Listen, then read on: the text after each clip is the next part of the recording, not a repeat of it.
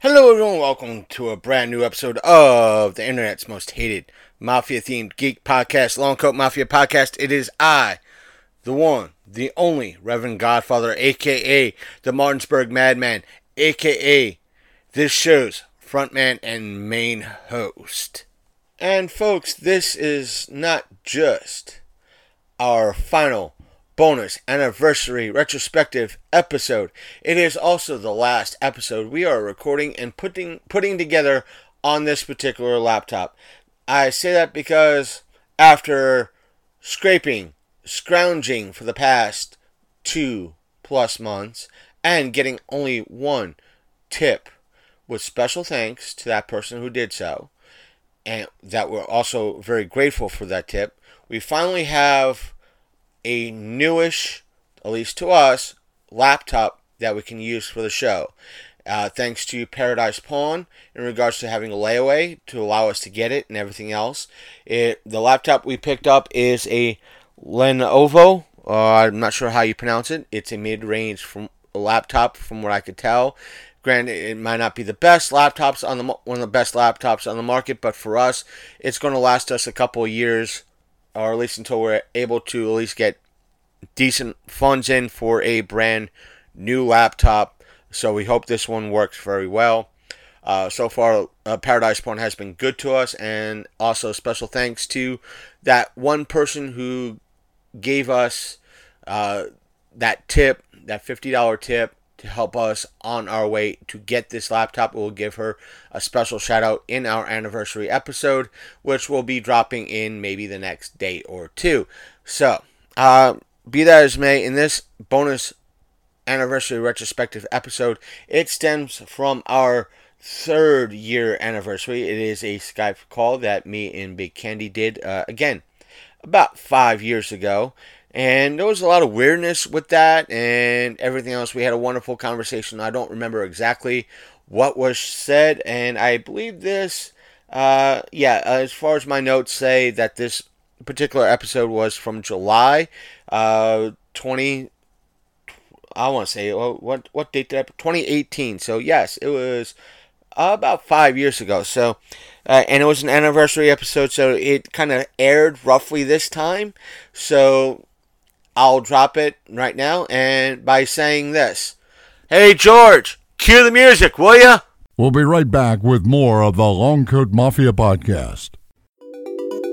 You're listening to the Long Coat Mafia. Capiche? Hey everyone, welcome to a brand new episode of the Long Coat Mafia podcast, and probably stated in the intro, you'll be hearing me going, huh, what, a lot, is because mostly the volume coming through my headphones right now is very soft, even though I can see that Big Candy is coming in just fine, audibly, I say audio-wise, he's coming in fine, just that for some strange reason, I can't hear him right, and everything's set up just fine. Thank you, Microsoft updates. Thank you so fucking much. If you could sense the sarcasm, good for you. So, welcome, Big Candy. Welcome. Welcome. Tidings I bring you from the land of UFO research. Yeah, I was kind of reading about that.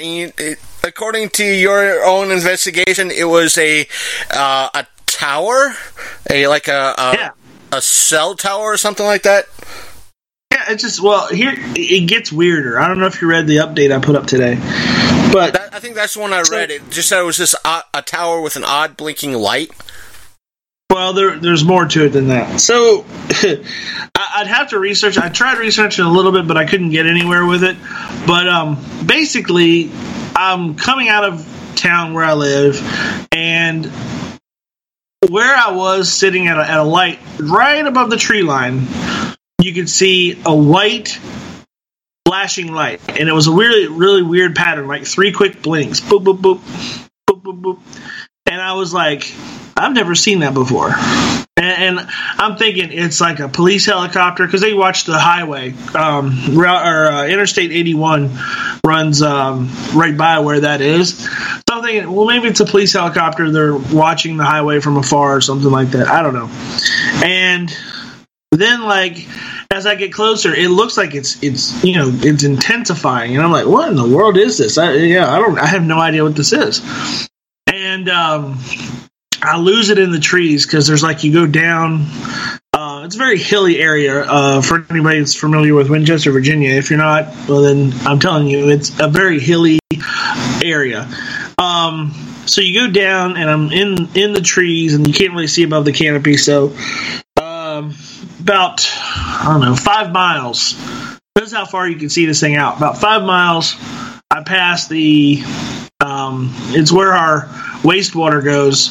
It's the wastewater treatment plant that's on the outside of town, out in the county. And you can kind of see it through the trees there, and it looked like it was up high over top of there.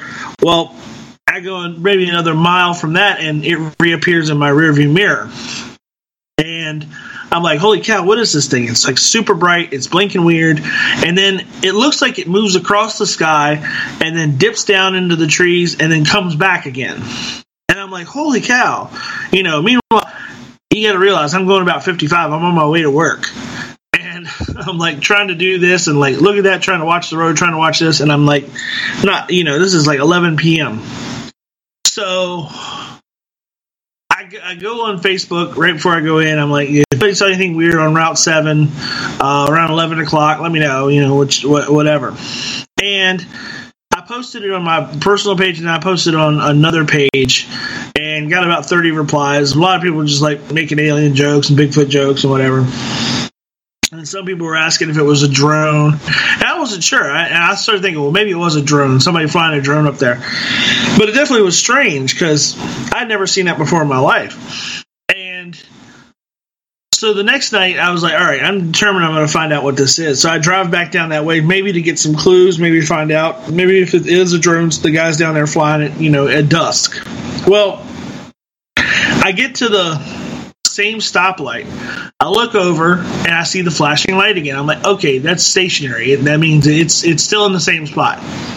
So it has to be something stationary. It has to be something over there. So the further I drive, I get to, I go past where it is and then turn around and come back. Well, I look and it's like, oh, it's a cell tower, and it's up on a hill.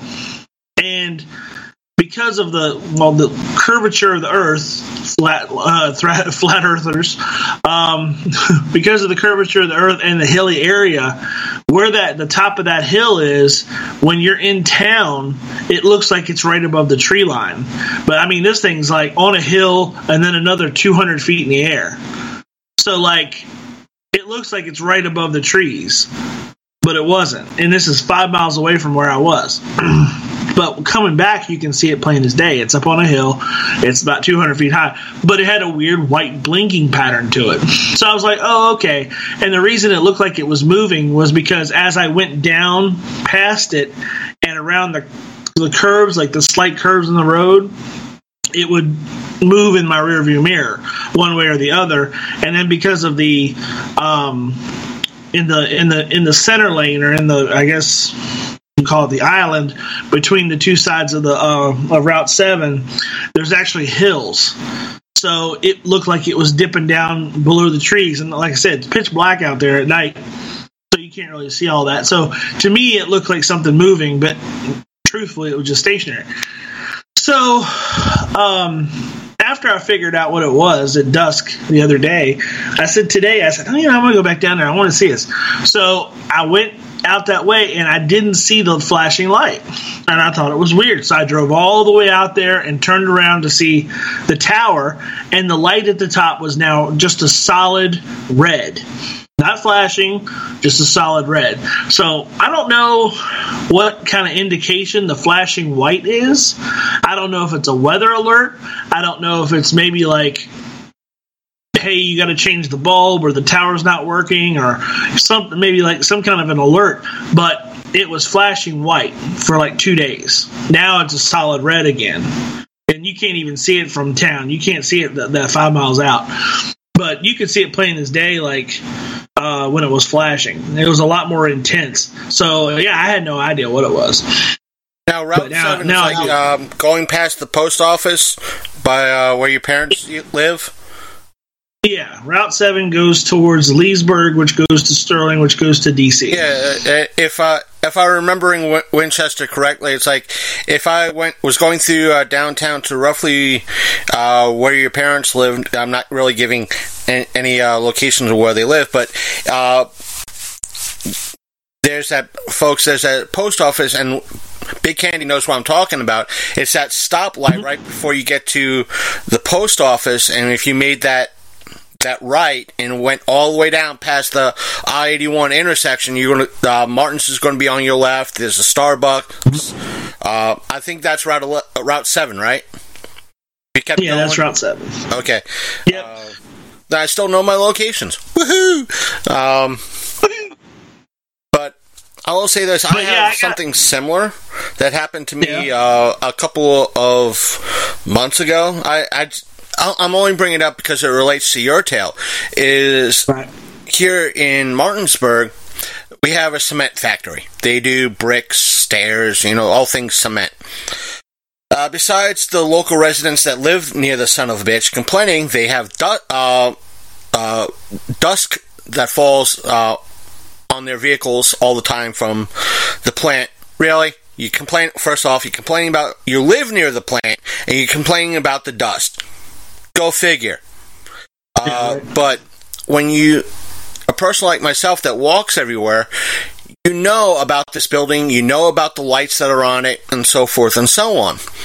And coming home from one of the local, or at least one of the major, it was like a Walgreens, CVS. One night I'm coming home from work, and I see not just the standard blinking lights from the cement factory, but what appears to be a new set. I'm like, that's new. I don't recognize those lights. And I thought the same thing you did. It's like, is it a UFO? It's blinking. It's stationary. What the fuck? But my investigation was, I have to come through here. I have to check this out during the day when I'm, instead of going to Walmart for my grocery, I'll come back up this way and check out that same route. And sure enough, it's a newer industrial building in that same direction. And obviously that they have to have the same safety lights for the airplane and so forth and so on.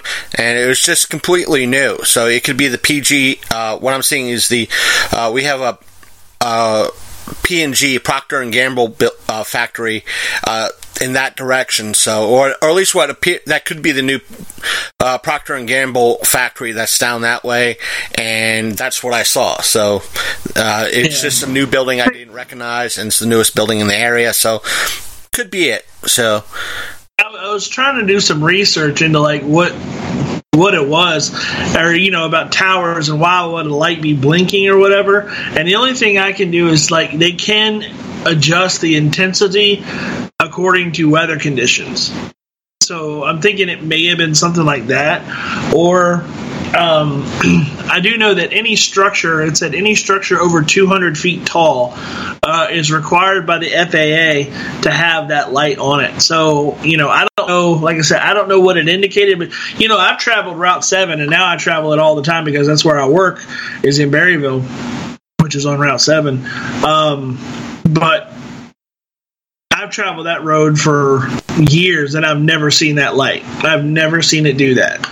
And that's the first time I've ever seen any light like that at all going that way. And so you gotta, that's why it wigged me out. And of course I get on there and I say something strange. I never said UFO. I never said Bigfoot in a spaceship. I never said anything like that. I said something strange. And of course everybody's like, you're on drugs. It's UFO. You think it's a UFO? I'm like, no, I don't think it's UFO. I just didn't know what it was, Yeah, there's always that difference. Even though basically, the standard definition of UFO is something that is identified, flying, and a possible object. It doesn't mean aliens. It just means I saw something in the sky. I don't know what it is right now.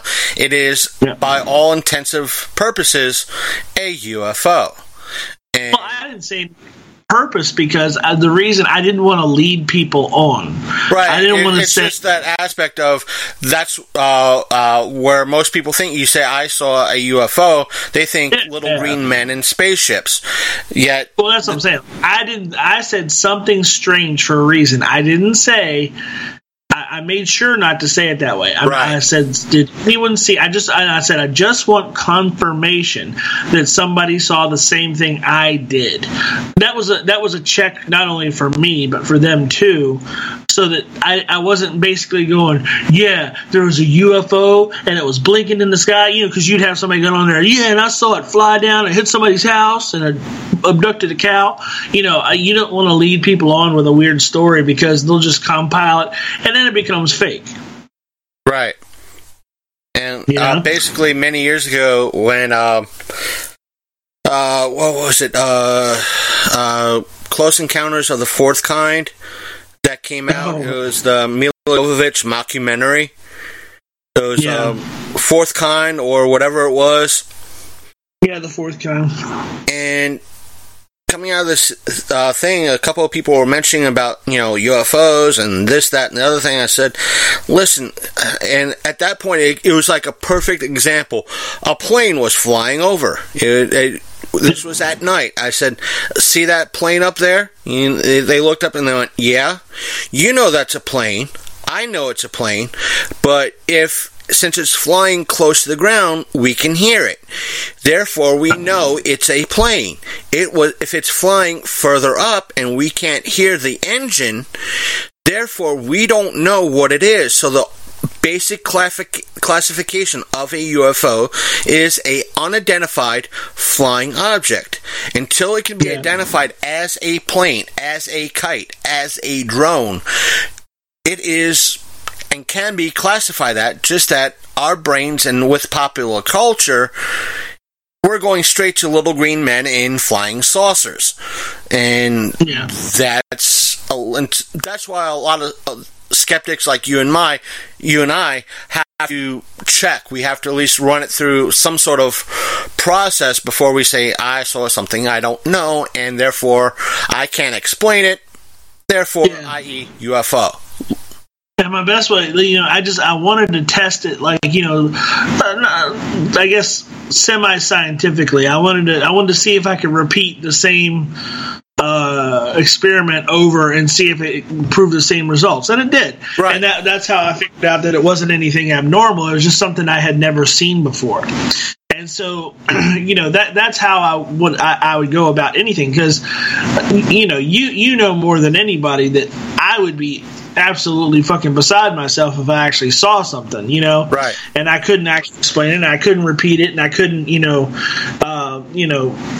prove it that it was anything else. I would say something, right? But this is something that could have been tested, it could have been repeated, it could have been analyzed. So if I get a chance to do so, I like to do so rather than be one of those people that are just running around saying, oh, it was aliens. Like, I had a buddy Stuart when we were growing up, and every time a plane would, like you said, would fly overhead, he would automatically go there.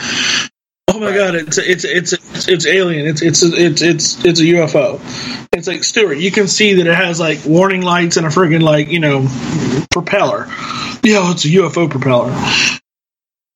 Yeah, that's why a lot of folks, I want to kind of bring their YouTubers. At least the one I know of offhand, he is very logical in his thought, and if you bring him, okay, I'm getting this. It seems like a second 2 and 3 of a 5-second conversation. It's leading me to, if you went up to him and said, this is what it's leading me to believe, I want to be a skeptic to this, and I want to see something more, but this is what I'm being told. He'll be the first to go, okay, let's see if we could. What he tends to do is break down the flat earth stuff and some of the moon landing stuff, and he does a little bit of research, and I'm like, no, this is second 2 and 3 of a 5-second conversation. Here's, second 1, here's second 4 and 5. This is why you're being misled. And the YouTuber is Greater Sapien, and he does a lot. He tries to be very educational and very scientific. He's he's self-taught. He didn't go to a college to be a scientist or a physicist. He went and was like, I need to explain this. I need to learn this in order to explain it to why people, or why it's wrong. So he became very self-taught in regards to the math and the science, and as to why that is the best way to do it. And he'd probably applaud you to going that far, saying, the best way to do it is to test it. And a lot of people would, even I would say, bravo for at least trying to explain it scientifically and being an open-minded skeptic, so to speak. Well, and the other thing is, it kind of became like a social experiment, like on my part, just a little bit, because in a way, like, you could see the people who automatically wanted to jump into it's a UFO category, and you automatically saw the people who wanted to just downplay everything that you were saying and be like, oh, it's bullshit. And it was like, it was neither a UFO or bullshit. It just happened to be something that I wasn't familiar with. So it was interesting seeing that spectrum of people, like the ones who either thought I was crazy or the ones who were ready to like board the mothership. It was really funny. And like, along with that, it was nice for me to have an exercise in like actual investigation, like, as far as like coming to a conclusion, and then being able to draw that conclusion publicly. It was fulfilling, right? Even though it wasn't what everyone expected me to say, and I think a lot of people expected me to be like, yeah, dude, it was a UFO, oh my god. I have seen things that I can't explain, that I cannot test or prove otherwise, but luckily this was one that I could, so it was kind of neat. And I would go on record, I've seen stuff that I cannot explain. Some of it would be the classic, I won't say the classic UFO, but the folks out there, if you look up the Jupiter, Florida incidents, or the town, or say the city in Florida is actually called Jupiter. And if you look at those UFO photographs, I've seen something when I was living in Florida, something very similar to that. And when I was young, I seen something my parents really didn't doubt I saw something, because I was looking out the window. I was maybe about 5, 6 at the time when I saw it. They encouraged me that I saw something I did not know, but they didn't fully say that, yeah, you saw a flying saucer. They acknowledged that I saw something I could not, in essence, a UFO, an identified flying saucer. But what I saw as a child was this large disc object slowly moving over the house. So, and granted, I was young and living in an urban environment. It could have been maybe it could have been something that was man-made. I just didn't know what it was, being 6 years old at the time, looking out of the window at midnight. Just didn't know, if you could understand that. Yeah. But in Florida, I've seen a lot of stuff that either was a natural phenomena I just couldn't explain, or something that, even that UFO incident I've seen in Florida, it could have been something that was projected onto the clouds or the trees from someplace else, because for those who live in Florida, they can understand that the weather changes every 5 minutes. Oh, it's raining. Give it about 3 minutes. It'll clear up. But it could have been something projected on a cloud because it was at night, and it's hard to really tell if there's clouds in the sky during pitch black unless it's covering up stars. But yeah, at least at the moment, I've probably seen ball lightning and stuff that I cannot explain that I can chalk up. Well, I saw a UFO. It looked like a flying saucer. Could it be explained? Possibly. I'm open up to, explanations of the possibility of it being something else, i.e. a projection, meeting someone pulling my chain, or so forth and so on. Who knows? But that's the whole aspect of things, and it's one of the things I don't want to move on, but we will be at the Eastern Panhandle Paracon in 2 weeks. So not only promoting the show, but getting interviews and video footage and photos while there. I don't know as how far we can go as to recording certain things, but this is not a Matt Burns. Yes, I'm using air quotes for a radio recording, but this is not a Matt Burns event, whereas I could easily plop my computer down, plop a mic down, and just start recording. We'll get confirmation before we do anything. Right. An event like this, we'll have to ask and get confirmation. It's with Matt; he'll just probably say, "I'm not putting words in Matt's mouth," but most of the time, it's okay. Just ask the people doing the panel, and that's what we do. Right. So, Well, going back to, I don't mean to keep on about it, but going back to the sightings thing, have you seen anything as an adult, or have you? Okay, I was 2 times again.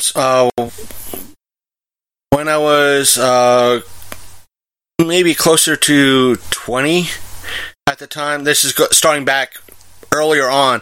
I was taking my father to work. We only had one vehicle at the time, so we shared the vehicle. I took him to work, then used the vehicle for community college and taking my mom on to various doctors during the day if needed. And both of us saw since this was roughly 5-6 in the morning, right roughly when dawn's happening, and both of us noticed a light in the distance close to the horizon, and it was a fair amount above the tree line. I'm talking, it could have been from where we were at, it looked like it was several inches above the tree line, which could have meant half a mile to a mile above the tree line.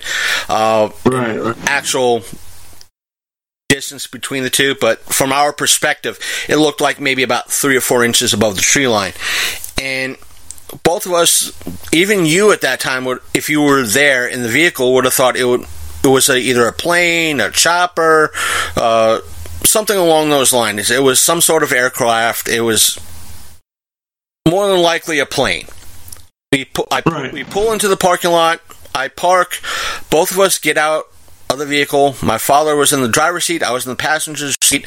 By the time I closed the door, went around the front of the vehicle, went to the driver's side door, and looked at that same location of where that plane, what I thought was a plane it was gone. I mean, this was a span of 3 seconds. It shouldn't have moved maybe from where it was to maybe again, from our perspective, 3 feet in the sky, and it was just plain gone. Not dimmer, gone. And I told my dad, it's like, where did the plane go? He was like, and that's when he gave the skyline a quick glance, because I know that meant he saw it before. He went, right. Yeah, where'd it go? He literally went, where'd it go? It should still be up there. Which means he probably saw it through the windshield or, at some point. Now, fast forward to earlier this century, I was taking... You remember Steve, right? Yeah. Yeah, I was taking him home one night, and he lived, I think, exit 315. Sorry. And getting off that exit, I didn't really turn to him. I made the passing remark, I think the flyboy is a little low. And he was like, yeah, that guy is... Because I was looking... actually lowering my head to look at the lights in the sky, and that's when he looked, and he's like, yeah, that plane's a little low. Then we get off the ramp, and we go down that same road, and we're like, both of us were like, where'd he go? And this was a span of like 5 seconds, not even. So, yeah. But since then, because I tend to walk a lot, and especially at night. That's why I asked, because you walk a lot at night. So I wonder if you see things. I tend to look up. I've noticed a few things that move a little differently, but because of me walking, it's kind of hard to place whether or not they're planes or not. There are a few very bright stars in the sky that I cannot explain. They could be planets. They could be actual natural satellites, meaning communication satellites, or so forth and so on. I cannot tell. From my perspective, they are in the western sky. At least the bright one I've been noticing as of late is very bright. It could be, I'm going to say this, it could be a planet, and meaning the planet could be like Jupiter, it could be Saturn, something that's bright enough at certain times of the year that you could, it's very bright in the sky, but to get more detail, you need a very decent telescope, commercially available telescope. Well, you know what an invaluable tool for somebody like us would be, and I used to have it, I don't have it anymore, but there was an app that they used to have for Apple that was called Skywatch, I believe, and you could literally, like, once it loaded up, you could point it at the sky, and in real time, it would show you like an overlay, almost like wherever you point your phone, it does an overlay of exactly what is above you. And like right down to even communication satellites, the International Space Station. Like if you'd pointed at the ground, it would show you what's in the sky above, where the other side of the Earth, which was pretty cool. Like you'd have to calibrate it every once in a while, but other than that, it was a really neat app. I'd like to get that back. Because it's kind of cool. And there was a feature, I don't know if they still have a feature on your iPhone. I don't know if Android has it, but iPhone, you used to say, who's flying overhead to Siri, and Siri would tell you if it was a flight, like a U.S. Airways flight or something like that. She would tell you, like, U.S. Airways flight 117, like right over your head, It would tell you exactly what you're looking at, so you're not mistaking things. It would tell you where it's going to. I thought that was pretty neat. But yeah, I mean, at nighttime, at night it's really funny because your eyes are going to automatically go to anything in the sky, and like especially anything that's moving and having light, and you're just going to be like, "What's that?" You're just more curious at night than you are during the day. In the daytime, you very very rarely look up. So like your eyes are drawn to things at night, and the one experience I had that I can't explain was not something that was like I don't know what that is. I knew exactly what it was, but I can't explain it, if this makes any sense. And it's the one that kind of like really did it for me as far as like, okay, there's something going on. I think I've told you the story, right? Which one? The one about we were working at Target in the morning. And we came outside, and anyway, I'll go ahead and tell it. I mean, just in case you didn't tell it before, and to kind of fill in our listeners. Yeah. So, my wife and I, before we got married, we met at Target. We were working at Target at the time, and this was about 2000 and. I want to say 7 or 8, 6, between 6, 7, and 8. Oh no, this was definitely 2009 when this happened, because we were living at my parents. We were living at my parents' house right before we got married. Yeah. So, I was leaving in the morning. We used to work in the back room, and we'd have to leave early in the morning because, any store that has a back room, you get the product out on the floor before the customers come in the store. So we were there to do that and stock the shelves and get the stuff off the shelves and unload the truck and all that fun stuff. So she's inside either getting coffee or putting her shoes on or something, and I went out to start the car, and I noticed, because from my parents' backyard where the post office is, you can see, like, sometimes when the light, there's a stoplight right there over top of where there's some row houses. You can see the light change in the sky, like from the light shining around the tops of the row houses. It'll be red or green, and I've noticed it before, especially on like cloudy days or foggy days. You can see the red and the green.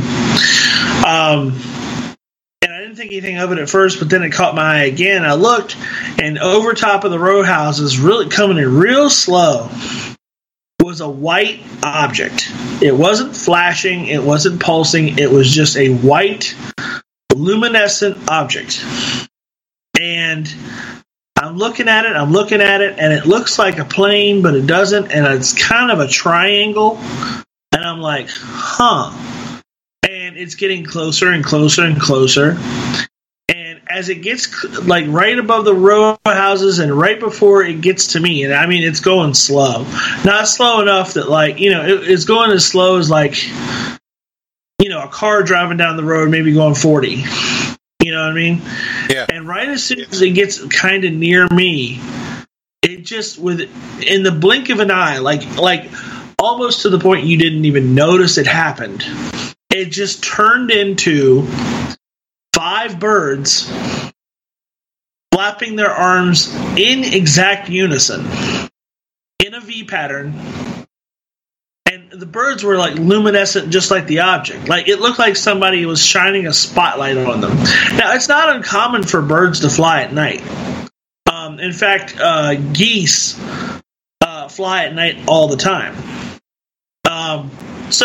But they weren't making any noise. Like, when geese fly overhead, you hear the ho, ho, ho. It was silent. And they were illuminated, like somebody was shining a light on them. And I just watched them fly right over top of the house we were living in, and off to the north, toward, there's a bowling alley. That's what I always call it, north side, because north side is where the bowling alley is. But they fly off to the north side, and disappear over the houses on the next street over. And I was just dumbfounded. I've never seen anything like that before, and I've never seen anything like that since.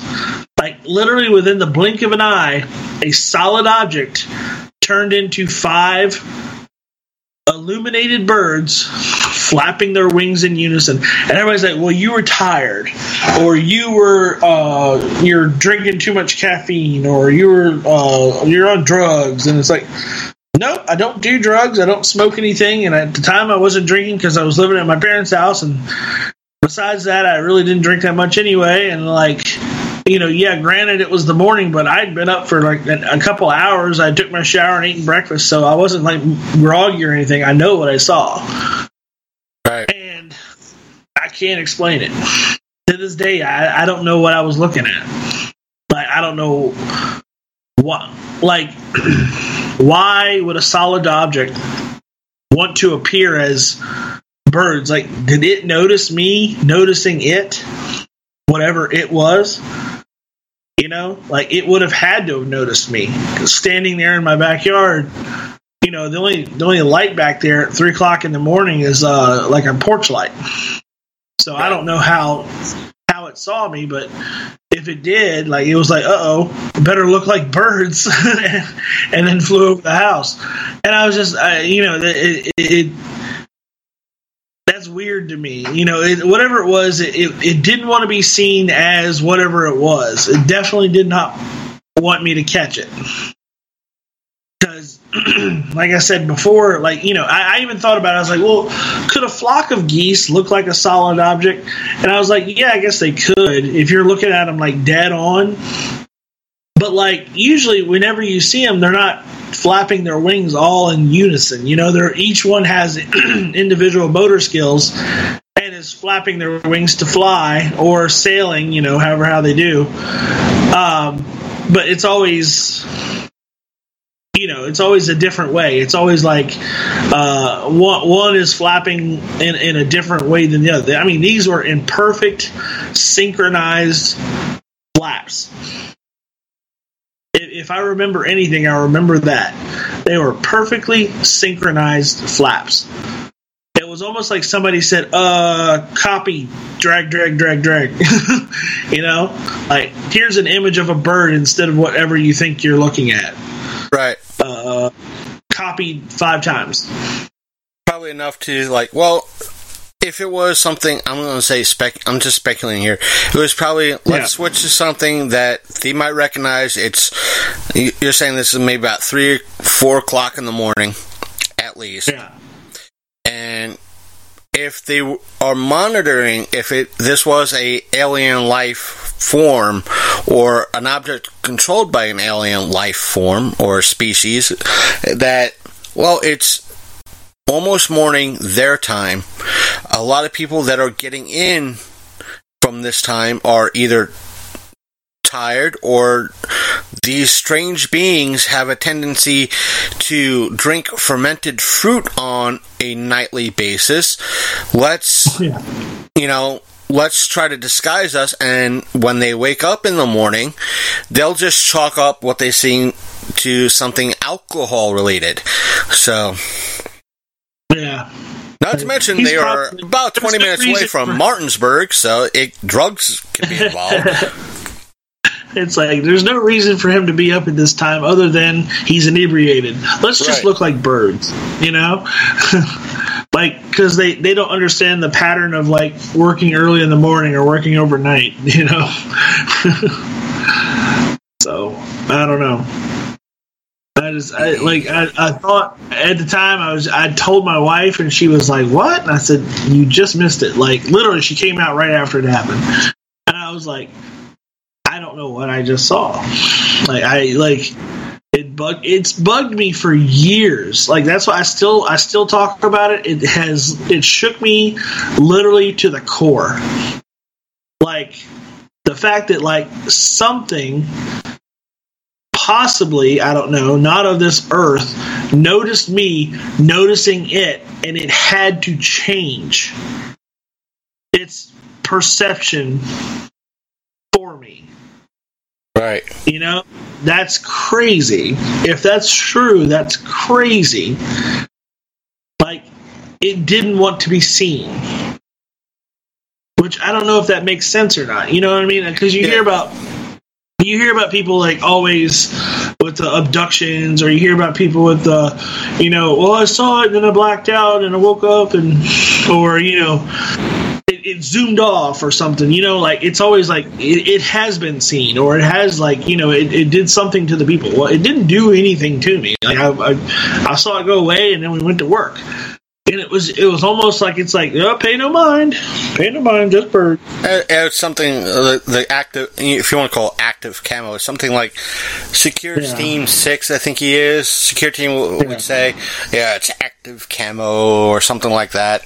But and it also leads me to believe that, like, it couldn't divert from its current position. It had to be wherever it was for whatever reason. Right. Like, in other words, like, if it just didn't want to be seen, how come it didn't just zoom away?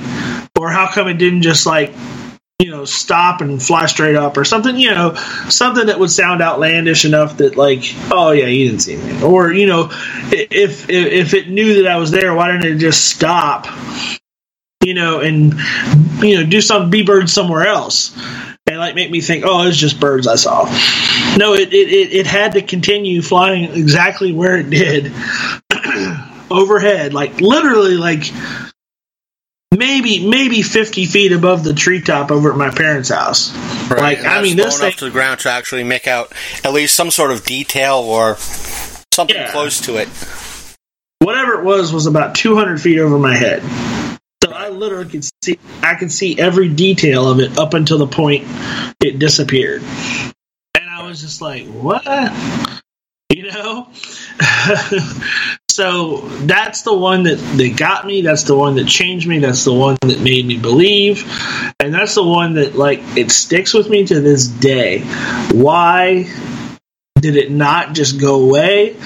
It's almost like it couldn't divert from whatever it was doing, and it wanted me to not believe what it was. Right. So it's strange all over. Probably the conversation inside was, oh, dude's an American. They're stupid. Change to birds. just be birds. Just be birds. Captain, they're stupid. Captain, what will we do? Just change to birds. Just change to birds. As much as I would like to talk about UFOs all night long, but we must move on. We must continue the journey. And the thing is, we'll get back into something a little bit different type of geeky, but for all of you out there that have been following us, this week is our 3rd anniversary week. As of Thursday, the 11th, that's Wednesday, Thursday the 12th, we will be officially 3 years old. 3 years, the show would be 3 years old. How about them apples, Big Candy? I like them apples. Man, can you believe crazy. 3 years? And you gotta think, like, at least, 2 of those years now, you've been putting out content solidly every week. Yeah, about a year, and by the end of this month, a year and 4 months, constant without using a retro episode. So, yeah. As much as some of you out there like the retro episodes, I don't like to use them because I personally think, not that there is anything wrong with them, just that I think personally, in my mind, it's a cop-out, and I like to save them when everything else has failed in regards to that. So that's the major reason why I don't like using them. I don't want to use X, I don't want to use Y, but I don't want to skip a week. So a retro episode might rear its ugly head maybe sometime during the holidays, due to the fact it's usually the holidays. So, and I feel like, you know what, screw it, retro episode. But for the most part, I want to see how long we can continue with original content and constant coverage of stuff, even though the last few weeks, it's kind of stuff coming in is very quiet, and I don't want to do a lot of the social commentary stuff that's been coming out. So there's that. And one of the good, speaking of 3 years, I put it on our social media stuff, our Twitter, I think on our Facebook. I don't think I announced it on our Facebook page yet, but for those of you listening right now, might have seen our video that we put on YouTube and on our Facebook, so therefore I might have actually announced it on Facebook. We did get our press pass for Otakon this year, 2 years in a row. So part of me is like, yes, if they looked at the fact that last year I did the kind of the review and the context. It wasn't just a simple review episode of the show, or I should say of their convention, but it was a content. Most conventions don't like, if you're going to be a member of the press, doing just a simple review, and I had to do the whole context of everything in regards to their show because of our previous history with Otakon and our previous thoughts on Otakon. So this year, with that and the follow-up to an event, something that happened at Otakon that Saturday or Sunday, was the next episode after that. I guess they looked at it, thought that we did a decent coverage, or at least I did good enough coverage that warranted a second press pass, for at least a press pass for this year. And me personally, I wasn't putting too high of a hopes to it, but yeah, if they said no, sorry, you're not approved this year, I would have been more than happy. My views from last year would not have changed, but I would have been completely satisfied. It would have been like, okay, we didn't really, they weren't satisfied with the coverage from last year, so therefore I can understand it. I'm not going to be mad. But part of me was like, hats off to them, because they're giving you a chance that like no other con is giving you at all. So right. That's well, aside from Matt Burns, right. But, that's again really not knocking Matt Burns at all and the 4 state shows. Just that Otakon is genre altogether, and they're on a different level. So, and Matt Burns is in the friend category. Right. To be honest, so like, and that's okay. There's nothing wrong with that. Right. There's nothing wrong with that at all. It's coverage is coverage. It doesn't matter. But like, yeah, the fact that Otakon is letting you do that again. So, do you have like is you have an agenda? Is there people that you want to meet? Is there people that you want to interview? Yeah, this year I'm planning on. Last year I tried to do a little bit, get some video. I didn't really know my place, or because a convention like, or say the size of Otakon, there's a different learning curve or a different set of procedures that what Matt Burns might do. So I went into that not really knowing what to expect. Whereas I'm giving props to Randy from Geek World Order, that he's done the major shows before, so he immediately would know what to do, what rules are in play. Whereas I know what rules are in play with a 4-state show, just not with a show the size of Otakon. So this year, yes, I have a better plan of attack in a good way. In a different Otakon, folks at Otakon, if you're listening, good way.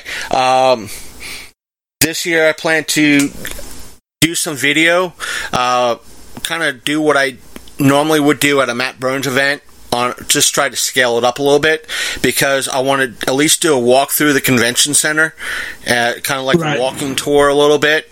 And it'll be split up into 2 parts, like a walking tour of everything up until the dealer floor, if I have access to it at that point. I know last year they did a preview tour of the dealer and industry floor. So that will be a different video for everybody out there. And I'll be doing, since they have a game floor, meaning last year they had one of the other convention floors rented out, where it was just set up for those folks who wanted to play Magic the Gathering, Dungeons and Dragons, Yu-Gi-Oh!, Pokemon. They had PCs set up for PC gaming. They had several consoles up, and they had arcade games from Japan, the weird ones from Japan. So that's awesome. I want when I first went to Otakon in Baltimore, the crowd was, everything was kind of very hard to get into. Last year, it was very easy to get into a lot of the floor, like the dealer and industry floor. Not because I was pressed, just because they were in a newer location, and especially the gaming aspect of Otakon in regards to Japan, and that is going to be probably a third video because I want to keep it separate from everything else. So there's 3 videos I'll be sharing with all of you. Possibly a fourth that would be a music video. Was that a mafia joke? What do you mean? He said possibly. Could be. We are a mafia themed podcast. That's like there's endless possibilities. It's been a long time since we did a one of those types of jokes around here. Yeah. Anyway, sorry, I just caught you said possibly. I was like, oh, possibly. If I did say possibly, I'll own up to it. But I also have 2 interviews I have to put in for. Okay. One is they're going to have a YouTuber that goes by the name of Mr. Creepypasta. He does a lot of the Creepypasta readings on YouTube. So I think it'll be an interesting video, or at least an interesting interview, and something at least somebody I could talk to about something and have decent questions. Yeah. And the other person is Johnny Young Bosch. I hope I'm pronouncing his middle and last name correctly. For those of you out there, Johnny was the second Black Power Ranger, and in essence, he was the Black Power Ranger in the original Mighty Morphin Power Ranger movie, and he also voices Vash the Stampede in Trigon, the anime Trigon. Oh. And he also, believe it or not, voiced Kanishiwa. Oh shit, I forgot his name. He voiced a character in the original Akira. So, the English dub of that. So this could be. Plus, he's done a lot of other stuff, other anime and video game voice work. So since I'm in essence Matt Burns' Power Ranger guy. Yeah. No shit. Fuck it. Go with the Power Ranger.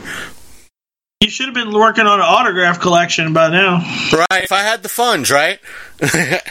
Well, I'm just saying you should. So either way, he's going to be the second interview I put in for. Even if both interviews are about 15-20 minutes, that's still something for all of you out there. That's 2 episodes for all of you out there. And I'll be working on a 3rd episode as well for that. So between the Paracon, this con, the Punk Rock Flea Market in September, and Matt Burns' October show, we will have a shit ton of stuff for all of you out there. So the next 4 months are going to be relatively easy months. If there's nothing really newsworthy, we could wing a hostful. We'll pull a hostful out of our asses somehow, or at least I will. Plus interviews or anything else that I could gather up. I'll knock on Earl's door and bug the hell out of him. Earl, I need another interview. Earl! Dying here. But it's something that, with a lot of the interviews that we'll get, and hopefully, depending on how much we could record at Paracon and the Matt Burns events, we'll probably have a lot of stuff for everyone out there, especially through video, Otakon, and I'm going to have to keep my hair short just to prevent me from pulling the son of a bitch out. So, and like I was about to say, there might be a potential music video. Again, audio podcast, and I'm using air quotes. A potential music video coming from Otakon. Let me just say thank you, Dobbs. Oh my. Yeah. So this it's going to be a combination. I already have a visual preview of what it's going to look like, but I'll save it as a surprise. There might be actually 4 videos stemming from Otacon coming to light, so I might get some hate. I like to go to Otacon for one reason and one reason only. Which is? I would like to paint my cheeks rosy red and get like some kind of like a fake prosthetic that looks like maybe like plastic or something that looks like blood shooting out my nose, and then just pose beside cute like Sailor Moon cosplayers and be like, just do it to random anime people. They'll get the joke. Maybe like a headband with like, the little springs on it, like, and then have like the little sweat beads shooting off. Be like, that'd be great. Yeah, that would be fun. All the pictures of me just. But who would have thought 3 years? And that would lead me to the next question. Even though we kind of had this conversation like a week or two ago, maybe about 2 weeks ago or so. How do you think, at least from, I'm saying this because I know you're not a yes man when it comes to a lot of the shit that I do and everything else, because this is legitimately not easy. How do you think I am doing? Be honest. Like, if I'm being completely honest, and like, I want you to don't gloss this over. Like, I'm just saying this because I'm on the show and I'm like your buddy, but you're doing a damn fucking great job. The only thing I would say is I wish you had a bigger audience. I know you do too. Yeah. But the one thing that kills me that you do very well is that you stay engaged. Like, you always have content. You always provide a different show. Like, it's never the same fucking show. It's a different show, a different feel, and but it's a good thing. Like, you're always keeping people on their toes. Like, from your interviews with people to even when I, Skype in. We just shoot the shit for a couple hours, but then it's what you do in between there. It's the show promotion on Facebook. It's the live video that you'll show. Hey, I'm here. I'm doing something different. You're always posting stuff up to the page that's really funny or interesting. You're always posting up links for stuff. You keep on top of everything. And it's that what separates you from a lot of people, because a lot of people don't doing all the extra work. You do as much work, if not more, than your average YouTuber that has like 200,000, 300,000 K. Like, you're engaging on that level, but I don't know why you don't have a bigger audience. You should. You should have a much larger audience than you do. I just don't know why the reach isn't there. That's always the hard part. That's the part of the equation that somehow I'm not grasping, and I want to thank, without aspects of, you keeping me in check a little bit, Lloyd.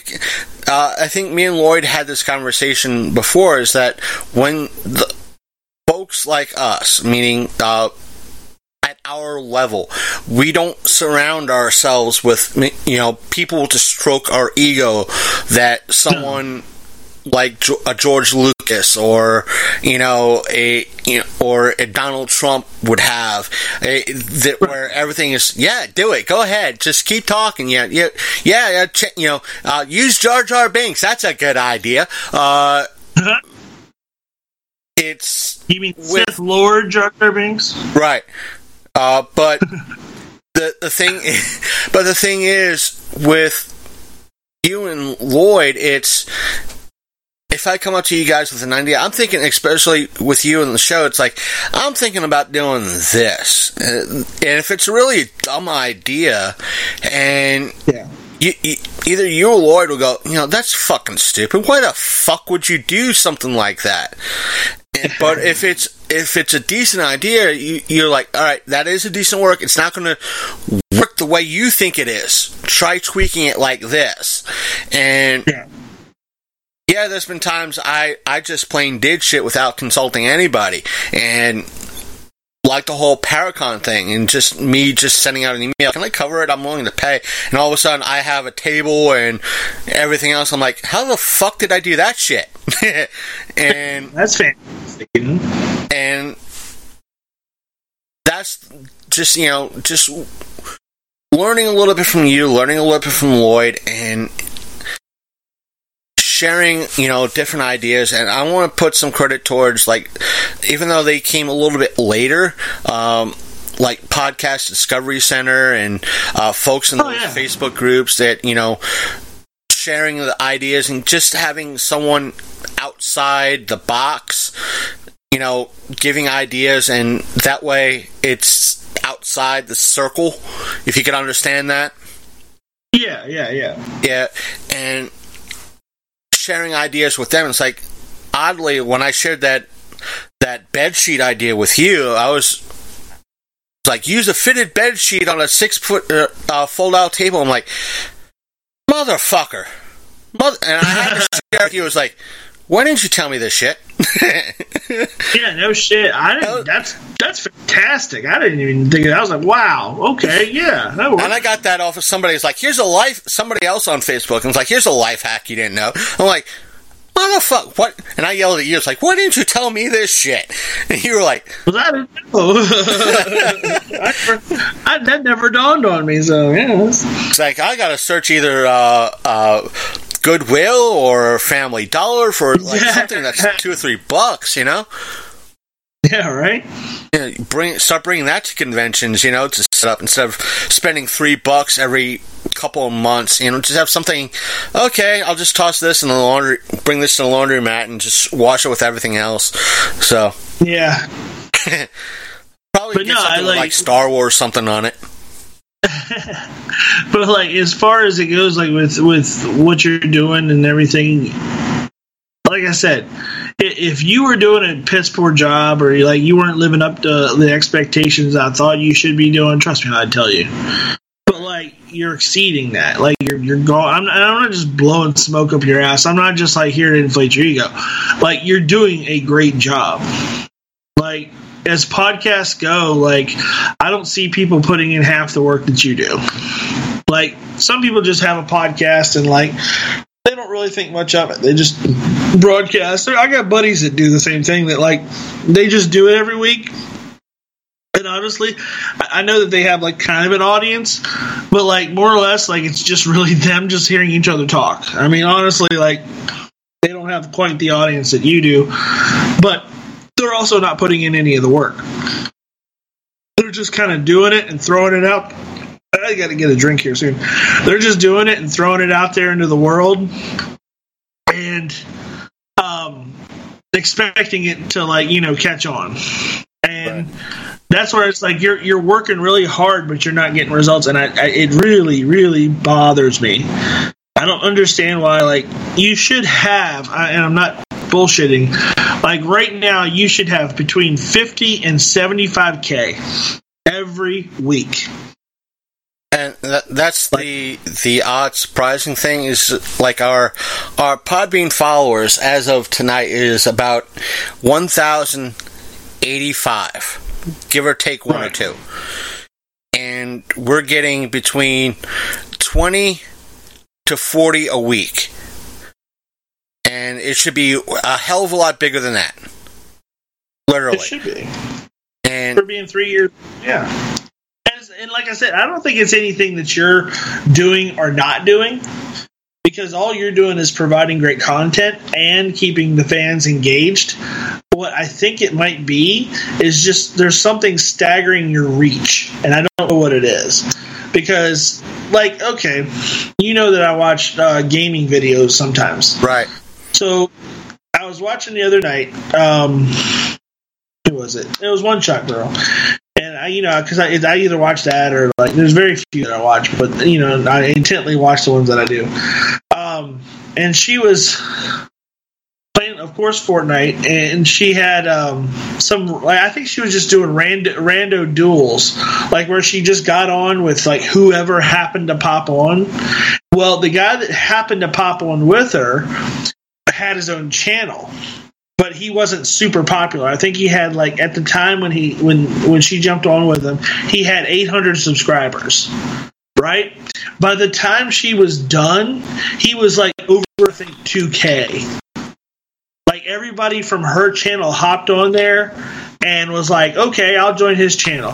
And literally, he had like 2,000 subscribers after they were done playing that jumped over from her show or from her, streaming, from her stream to his, just because, like, she gave him the exposure and he was pretty cool. So it's almost like you would need to do something like that. Like, almost get, like, not use people to get exposure, but, like, spread yourself out there, like, with other podcasts, which I know you do. But, like, get yourself on other podcasts or get other podcasters on your show and do collaborations and, like, get people like, to come over from other things to broaden your reach just a little bit, because you're not going to get anywhere if you keep broadcasting to the same people. You know what I'm saying? Like, right. You have to now get yourself in with a new group somehow. I don't know how that happens, but I know tomorrow, by the time this is posted, it would have already happened, but I know you hate when I do this. But tomorrow, I think tomorrow evening, so I'm going to have to get up early. I'm not going to like it, but I'm going to have to get up early so I can do my laundry and be home time for that particular appointment, but I haven't heard back yet. I'm going to be on Jay Leal's podcast, one of his podcasts tomorrow. So, and normally it may be something along the lines of what Sasha does, meaning that what he does is he broadcasts live on YouTube. So, it's something similar to that. Well, see, that's the other thing I was thinking too, like, just thinking out loud. Like, everybody's kind of going behind the curtain with us today, but that's okay. I was thinking it's our third year anniversary special, folks. So that's what we want to bring you behind the curtain and kind of tell you how we feel and what's going on, because as you see with a lot of YouTubers that do urban exploring, they want to bring you along. We want you to bring you along with what we do and bring you along the process of what we go through. So, yeah. Well, that's another thing, like showing the process. See, that's something that I learned from somebody else, like as far as like if you're a maker or you're an artist, people like seeing your finished product, but they also like seeing the process. And that's something you might want to consider doing too. Showing people like what you do, what your equipment is, your the bag that you carry to shows, like just your daily life kind of stuff. Not too much personal stuff, but like if it relates to the show kind of thing. Because I noticed that some things that are more successful, they have that where you can kind of get a behind the curtain look at the show, and also get the show too. And I also noticed that a lot of things are doing a lot more with video now. So like a big YouTube presence or a big Instagram or Snapchat presence might be what you need too. I don't know.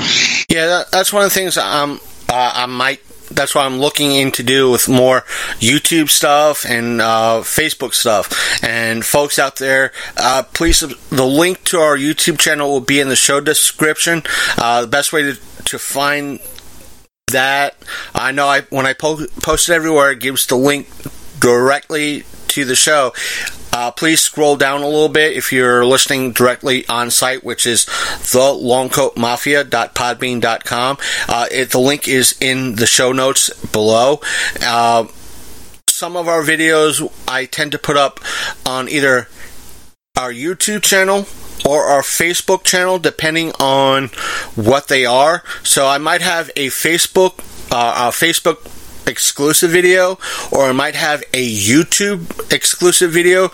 It depends on the size of the video, and it depends on what the content of the video is.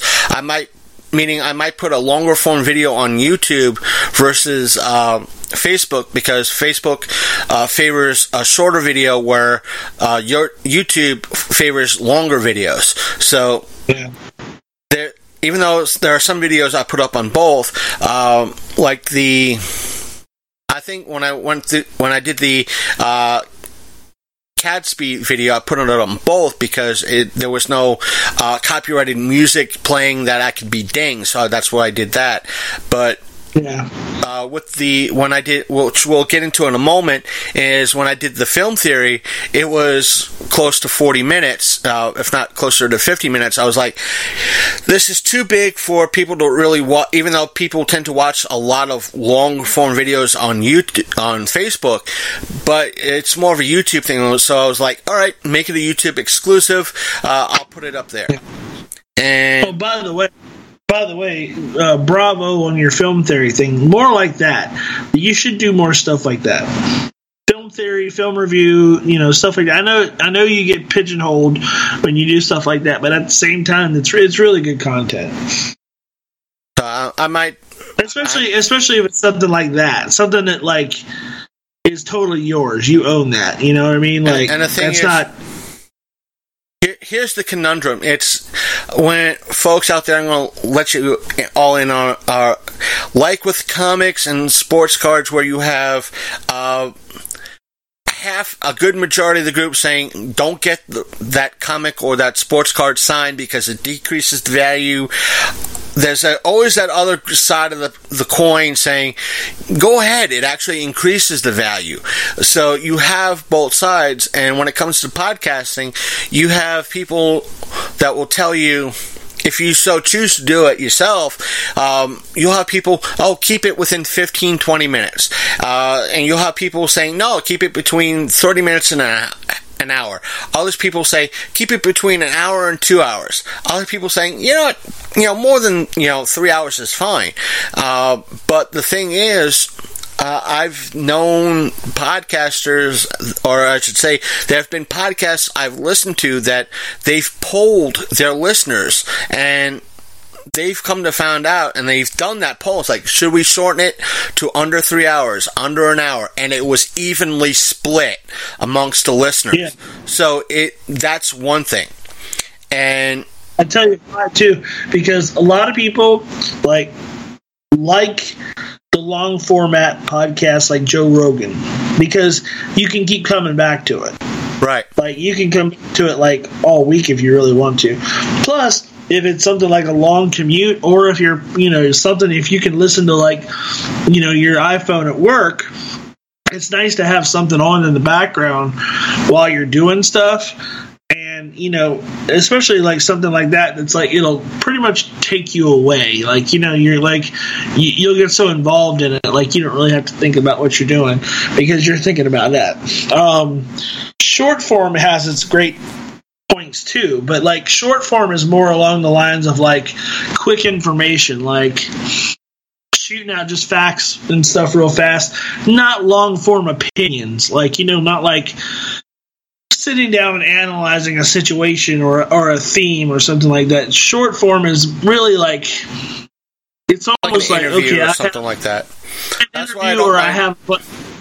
Or like if you have a bunch of news or something that you want to do, like short form is great for that. Right. Or like I said, I've been realizing, normally I'm at least a half an hour type of person.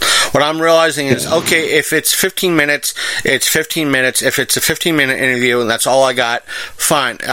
With the intro and the outro that I do and the theme music, it's going to be about 20 minutes anyway, fine. And what I was going to say is that even though the fans like all variant times, the podcasters, the creators like me and even you, they argue over the fact of what size. And one of the top brass for Libsyn, which is a host, back when we were doing the Electric Eye, folks, we were part of the Libsyn family. But one of their top exec said, if you have 15 minutes, do 15 minutes. If you have an hour, do an hour. If you have 2 hours plus, do 2 hours. And that's a beautiful thing to say. It's like, don't worry about the time. Time doesn't matter. You're going to get an audience. So, yeah. And whereas there has been various YouTubers, there's one I can name offhand who came out and said it, that he doesn't really like to repeat a lot of news that has come out. Is because he tends to look at it, invent it, and there's a lot of news. As soon as he talks about it, there's 15, 20, 30 people already talking about it. So he tends not to try to talk about it, but that's one side. Like, someone's... But he's not really saying don't talk about it, but he says he doesn't like to talk about it. It's kind of like saying, don't really talk about it because it's already been covered. But there are people out there saying... What was that? I understand that. I was going to say, I understand that, why he's saying that. But at the same time, here's the thing. Like, there's certain topics that, like, yeah, I've heard it be discussed before, but I want to hear it from a certain person. I want to hear their take on it. Like, if you know that the person you listen to... The reason why he was saying is that the same people that subscribe to his channel might also subscribe to the other people's channel. But what I heard is what you've been saying, that even though 15 people, there have been top people who have come out saying, yeah, even though 15, 20 people have talked about such and such thing, that shouldn't stop you from talking about it too, because your opinion on it or your coverage on it might be different than everybody else's coverage, or you'll have a different perspective on what's happening. That shouldn't stop you from covering it. That's why you should cover it. So don't be, like that person was saying, don't be afraid of covering it because they don't know what you have to say about it. Yeah. Well, nobody likes an echo chamber either. Right. So, like, you know, it's good, especially if you have a different opinion on something to speak out. Like, especially if it's topical. Like, you know, there was I guess the Alamo here in town showed a documentary called Eating Animals tonight. And I noticed a lot of people, including the guy who hosted, got on there and was like, well, I'm going to be vegan after I watch this. And it's like, well, you know, if it took a film to make up your mind about your eating habits, like you didn't have very strong, you know, arguments in the first place. Like, and second of all, so everybody on there was just echoing, yeah, meat's bad, blah blah blah blah blah. So of course I got to be the one that gets on there and puts like, well, you do know that like even vegetable farming kills animals, and they're like, then I get a backlash, you know. Right. But at least I'm making myself a different voice. And I'm getting noticed that way, and that's what's good. Like, even like the old saying goes, any press is good press, even bad press. You know, like you're still getting the attention, even if it's negative. So, like, it's always good to have a voice, even if it's not a popular one. Right. That's why a lot of times when I'm on Twitter and I might say something like, to myself, I'm like, watch, this is going to cause a fucking backlash, and nothing happens. I'm like, wait, what? Fuck, no one's shit. I should be like, why isn't anybody calling me out on my bullshit? You know, it's... Don't you hate that when you try to cause trouble and then nothing happens? I hate that shit. Like, a friend of mine posted up a picture the other day, and she's posed with a shirt that says The Smiths, and you know the Smiths were a band, right? No. Maybe you heard? Okay. There was a band back in the 80s that was called The Smiths. So the shirt was actually a joke shirt, and it had Will Smith and his family on it instead of the band. Right? And, yeah, as funny as it is, I put the comment I made was that joke isn't funny anymore because that's one of the actual Smiths, the band's songs. And I put that joke isn't funny anymore. I was expecting, because this person, I expect this person doesn't know that that's a song of theirs. I was expecting her to come back and fight with me about it, but she didn't say anything. So I'm like, damn it. That's the thing. It's a lot of it. You have to pick and choose your battles sometimes, because there's a few people I have on my friends list, and it's not who you think. It's different people. So, and it's no matter what you tell them. A lot of what they've posted on my wall, I want to say they're more aligned that they don't want to hear it. And again, this is not the person you're thinking of. Oh, I know. Say no more. They just post up stuff that it's... Meaning they'll put up stuff like, the earth is flat, and all bunch of dumb shit, and you could provide... I'm just using flat earth as an example. And actually she did. It's a post I completely missed for somehow. And it's something that I would normally take the bait on, and something I missed. And when I looked into the comments, it was like 100 comments underneath, and it was one of the other comments was from another person on my friends list about how the moon landing was completely faked, and NASA came out and said it. I'm like, the fuck are these idiots? And I'm like, you know what? Since this one person doesn't post a lot of, troll-ass bullshit to start off internet flame wars, or at least Facebook flame wars, I'll leave him up for right now. But this bitch, again, stating for the fact that it's not who everybody might think it might be, is getting unfollowed and unfriended. So it was like, because of that, and like, listen, I can't take it. I'll let other people, even though I tend to be more middle of the road sometimes, and it's just that I tend to know where most facts lie, right? Meaning it's like you're responding to a 2-second conversation, a 5-second conversation in which you only received 2 seconds of, and that's what you're reacting to. But the people, these people don't want to hear about that. Like, well, the Earth is still flat no matter what. You know what? Guess what? Later, I'm sick and tired of your shit. So, So, next up, we did, at least I put up a 40 to 50 minute film theory, and I want to talk a little bit about that for a moment. Awesome. And Big Candy, could you do me a favor and just start talking for a minute, because I think the cord went out a little bit, so I might have to do a. Oh, you want me to start talking now? Okay. Yeah, go ahead. Okay.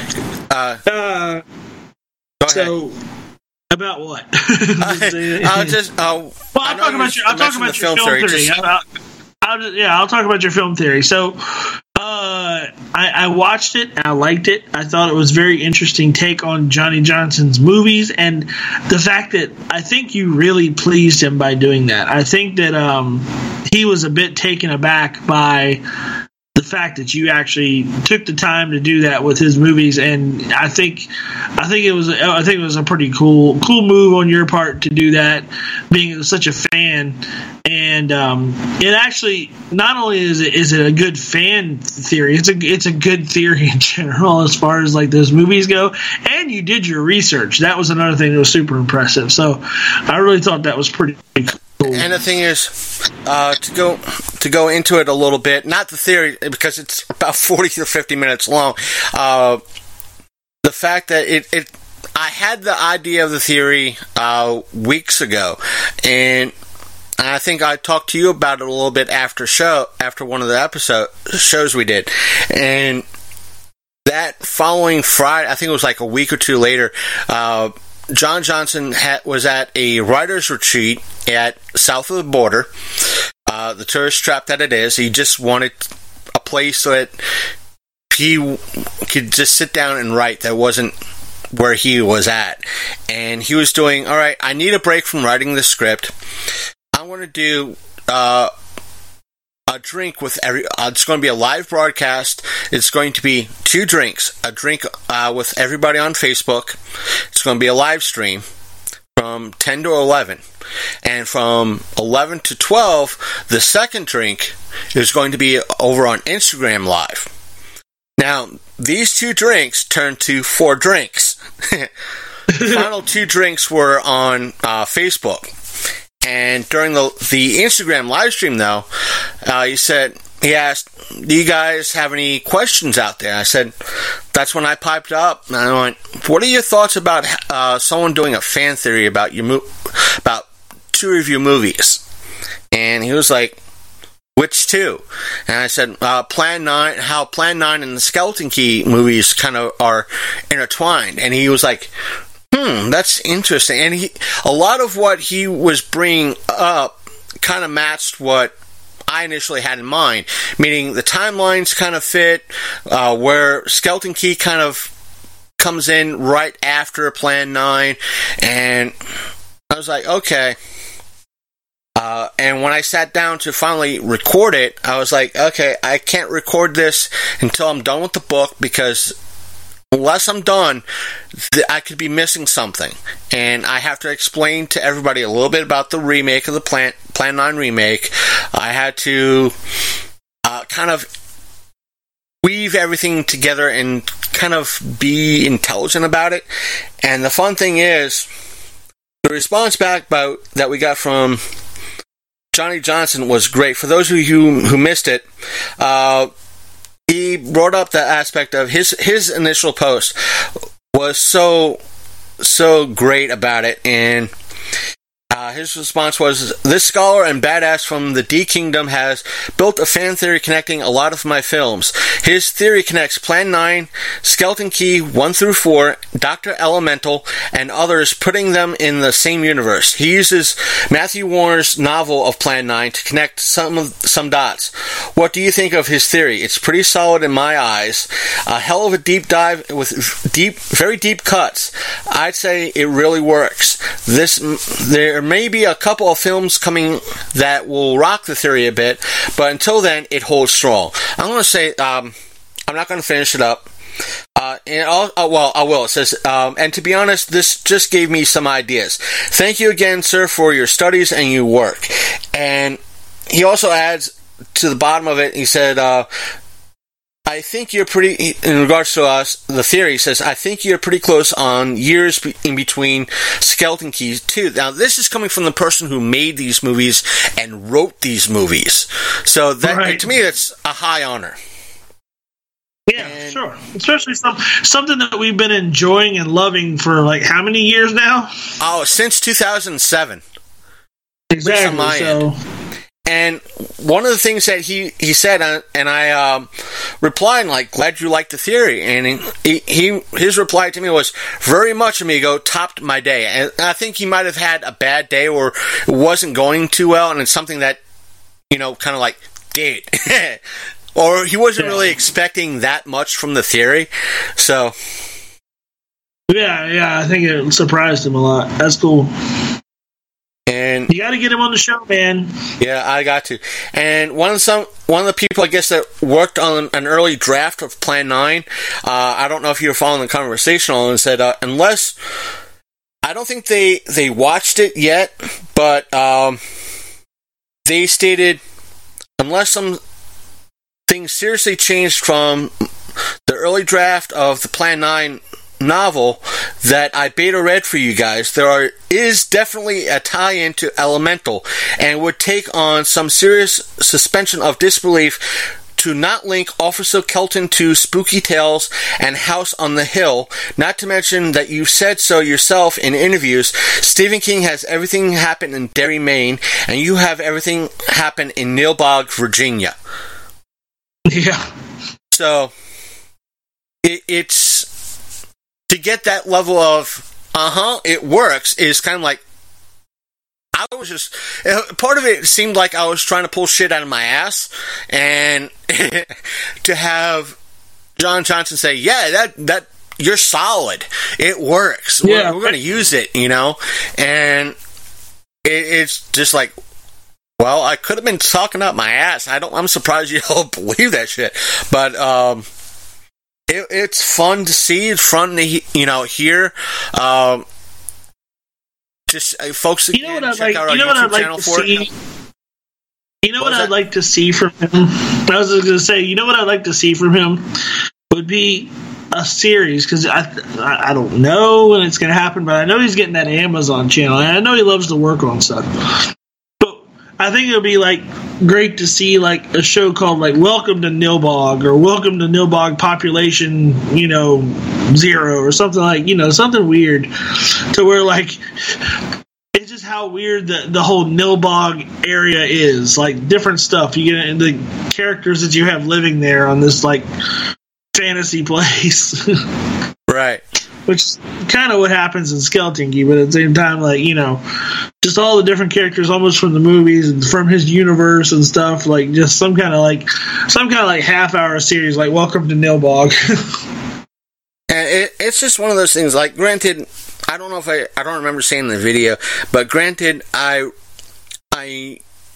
knew, and I think I said, granted, I know that the Skeleton Key series is mostly a humorous series of movies, and I acknowledge that, I understand that, but that was kind of the fun way of trying to tie things in, and a little bit of elemental. It's like, listen, I know this is this, I know this is this, but this is how I think these pieces of this puzzle kind of fit together, and it was something fun to do. And I don't know how folks like the Theorizer on YouTube and Matt Pat, boil everything down to like 15 fucking minutes. Because, or 15, 20 minutes. It's like, wait a minute, what if nobody really knows the movie you're talking about? You even though everybody knows about the Hunger Games, knows about Jurassic Park. That's why I think mine was that long. It's like no one really knows about the Plan 9 remake outside of maybe a few thousand people, or maybe it's not that many people might know about it. So I have to explain this. Not many people know about John Johnson's Skeleton Key movies. So I have to explain that shit. So it's not that easy. Sometimes I'm like, okay, I have this theory. I'm going to do it in 15 minutes. So it was, I think I worked on it like 5 or 6 times, trying to record it, and I had stuff written down. The one person I couldn't really, I don't think I mentioned it in the video, but the one person I couldn't place in everything that I wanted to place someplace was Dr. Sniffles / Dr. Kubert, which is, you folks out there who've watched the movie or don't really know, Dr. Kubert / Dr. Sniffles is this character that helps the character Howard be cured of his evil. And what this character tends to do, he comes off, he might greet Howard very kind, very sweet. Hi, how you doing? Get out of my fucking face! And it's that switch off, that's it. The way the actor portrays that character is, the timing is on point, because it's always, I like that you're here and it's good to see you, now leave, like, whoa. And it's that instant flip, and the jokes between them, it is perfect.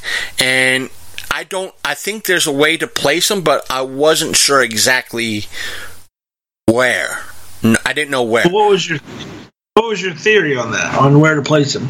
Well, I think part of me wants to say that in the book it talks about, in the movie you see the in essence Cap, which is one of the military folk, kind of rip off his shirt and go after the aliens. In the book it's explained that in a previous mission and contact with the same alien species, he was brought into the ship, and when he was released, he wasn't the same way, meaning he was a valid, straight thinking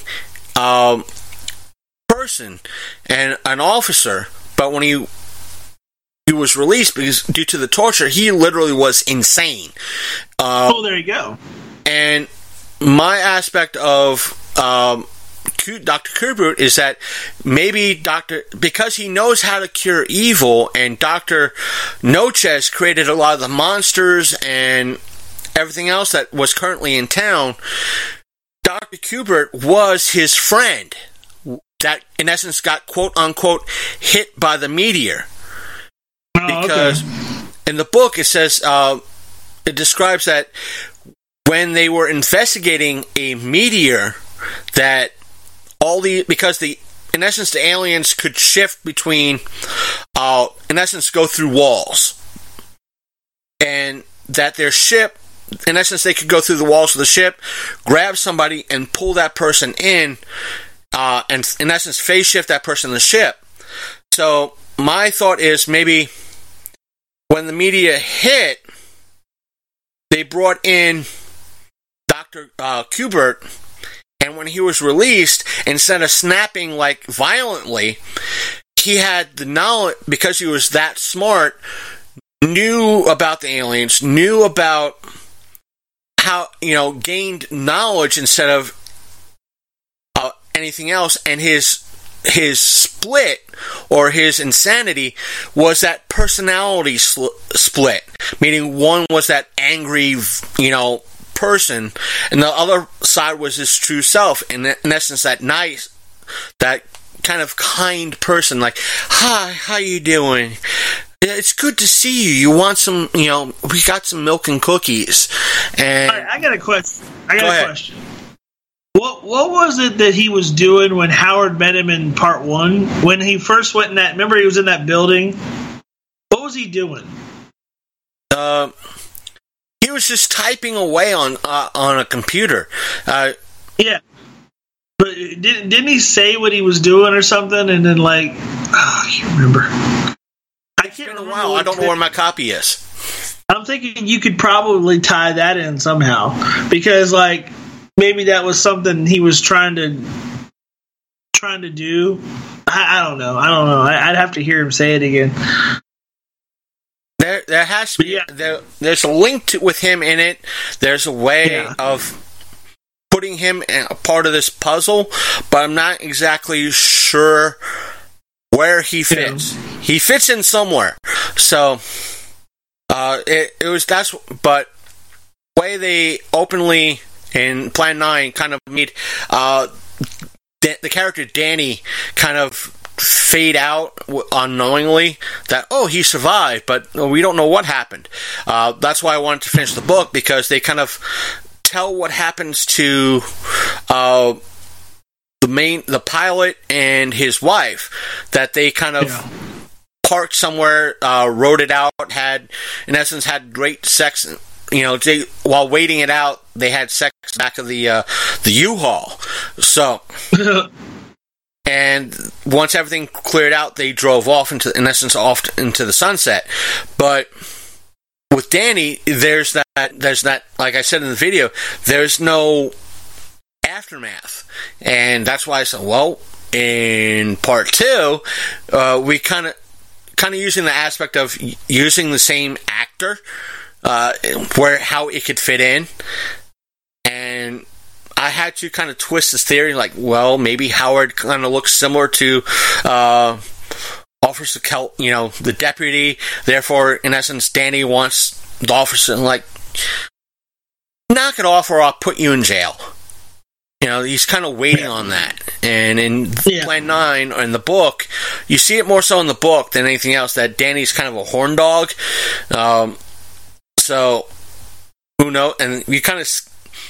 Who knows? It was easier to explain Danny than it would be Dr. Kubert in regards to a lot of the evidence that was presented. So, and technically, I could have probably explained away Monique Dupree's little aspect of her being in the movies, but again, that would have been stretching. I don't want to stretch too much. Yeah, you might pull something. Right. Wait a minute. Was there a double entendre implied or not? Oh, absolutely. Who are you talking to, sir? Who are you talking to? Like I said, that's why I can't wait until October to meet with her. There's going to be a lot to unpack with her. A lot to unpack in a good way. Double entendre not implied. Double entendre not implied. So, a couple of extra things that I want to bring up. One quick thing is... real quick. Keep talking. I gotta go. I need a drink or I'm gonna die. No problem. One of the reports that we got in across while Big Candy's getting a drink is that there will be, it's right now rumors more than anything else, is the fact that at San Diego Comic-Con, which it will start, I think, Wednesday or Thursday of this week, that there will be a uncut version of Deadpool 2 screened there. There's going to be like a Deadpool 2 panel. The major rumor that is currently coming out is, well, they're going to be unscreening it, and it's going to be now, a lot of, sometimes you might see this on a smaller scale, or to use John Johnson as a reference, a filmmaker like him would sometimes go, when he's at a show like Horrorfind or a Monster Mania, if he's there as a vendor or so forth and so on, he might screen a movie there just to kind of see how the fan base reacts. Now, they could be doing this to see how people react to the uncut version. It could be more or less maybe the possibility of just screening the bonus features at San Diego. So if they do, we'll find out more later this week. But also this week, I should say, as of today, when I was looking up things for the show, bringing it up is, nope, that's Messenger. Wrong button. One of the things that I want to bring up, or at least start into, and he just as he returns, and don't worry too much. As I was telling the listeners, I heard. Okay, I didn't know how much you heard, so. Oh, yeah, you're just a bastard. Oh, you had to come up, fucking bitch. You fucking... No, I had the article pulled up to read, and all of a sudden, one of those stupid shit comes up. Oh, you earned a... Dear Amazon user, you've won a free Amazon gift card. You bastard. Boston. That means I gotta go back on, follow the link. Basically what it was the upcoming schedule, or the panel schedule for San Diego. I figured we could possibly talk about, or at least get a reaction of what you might think, or give our thoughts in regards to... Where did I see it? Oh, don't tell me it wasn't on Geek Tyrant. That would be sick. Or was it on Twitter? You know what? Screw it. Screw it. We'll talk about it when it actually drops. But in regards to Deadpool 2, I had more information about that. It was easier for me to talk about. And stupid fucking phone. God damn it, bastard. Damn spam, bullshit, scam artist. But one of the things that was brought up was Rick and Morty. The creators have started work on season 4. I guess they'll be doing quick promos over the next couple of weeks or months until we get a type of actual episode. Who knows? We might actually get a Christmas episode. You can understand that, like they kind of did. Or we might. The fans have been saying, "Oh, we're going to get a Christmas episode. This was last year, but this year we might actually get a Christmas episode due to the fact that the contracts have been signed and they're starting work on episodes now, so who knows? We might actually get that Christmas episode. Yeah. It could be a complete surprise, kind of like what they did with Season 3. Speaking of which, Season 3 is on Hulu for all of you who have missed it. And also stating that fact, Pickle Rick! So, Pickle Rick! And to kind of, because while I'm looking, trying to find the article real quick in reference to the schedule. What the hell is that? Forget it. How was your 4th of July? I should have brought up the start of the show, though. Well, where we live, it actually poured down rain all day. We just sat inside and watched Independence Day movies, which, the first one and the sequel, which was pretty awesome. Did you see the sequel before? Yeah. I don't know why everybody hates on it. I like it. I'm hoping they make a third one. I wasn't hating on that. My wife's home, by the way. That's what I was hating on. You're not so sure about this. Me. I was like, oh my god. Oh, God. I did that with another movie. You did that with another movie. Man. I liked it. I thought it was good. Plus, the third one would be in space, and I like space.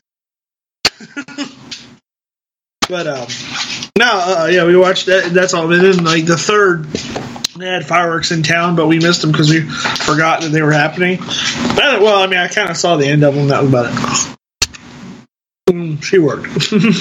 Well, because how was yours? Here was kind of, I wouldn't say light, but where we were, we had decent tree coverage, so we got a few drops from falling from the tree, but nothing that would have deter the fun. I won't say the fun. The events that we were enjoying where we were at. Pretty much, what happened was I like a day or two before. Lloyd's fiance messaged me, like, you want a friend of theirs is having a cookout. She knows who you are, and she said you're more than welcome to come. And I mentioned, like, I'll think about it. 5 minutes later, she said you're coming. Yeah, you're showing up to this cookout. It was pretty much Michelle saying, no, you're coming. You're going to have a good time. So, in essence, I participated in a barbecue, had hamburgers, macaroni salad. I had some alcoholic beverages. Granted, Keystone Light is not my beer. I thought you were drinking the Keystone. Right. I'm more of a... was that... What? Was that Pennsylvania beer? I don't know about Keystone, but I'm more of a Yuengling type person for the most part.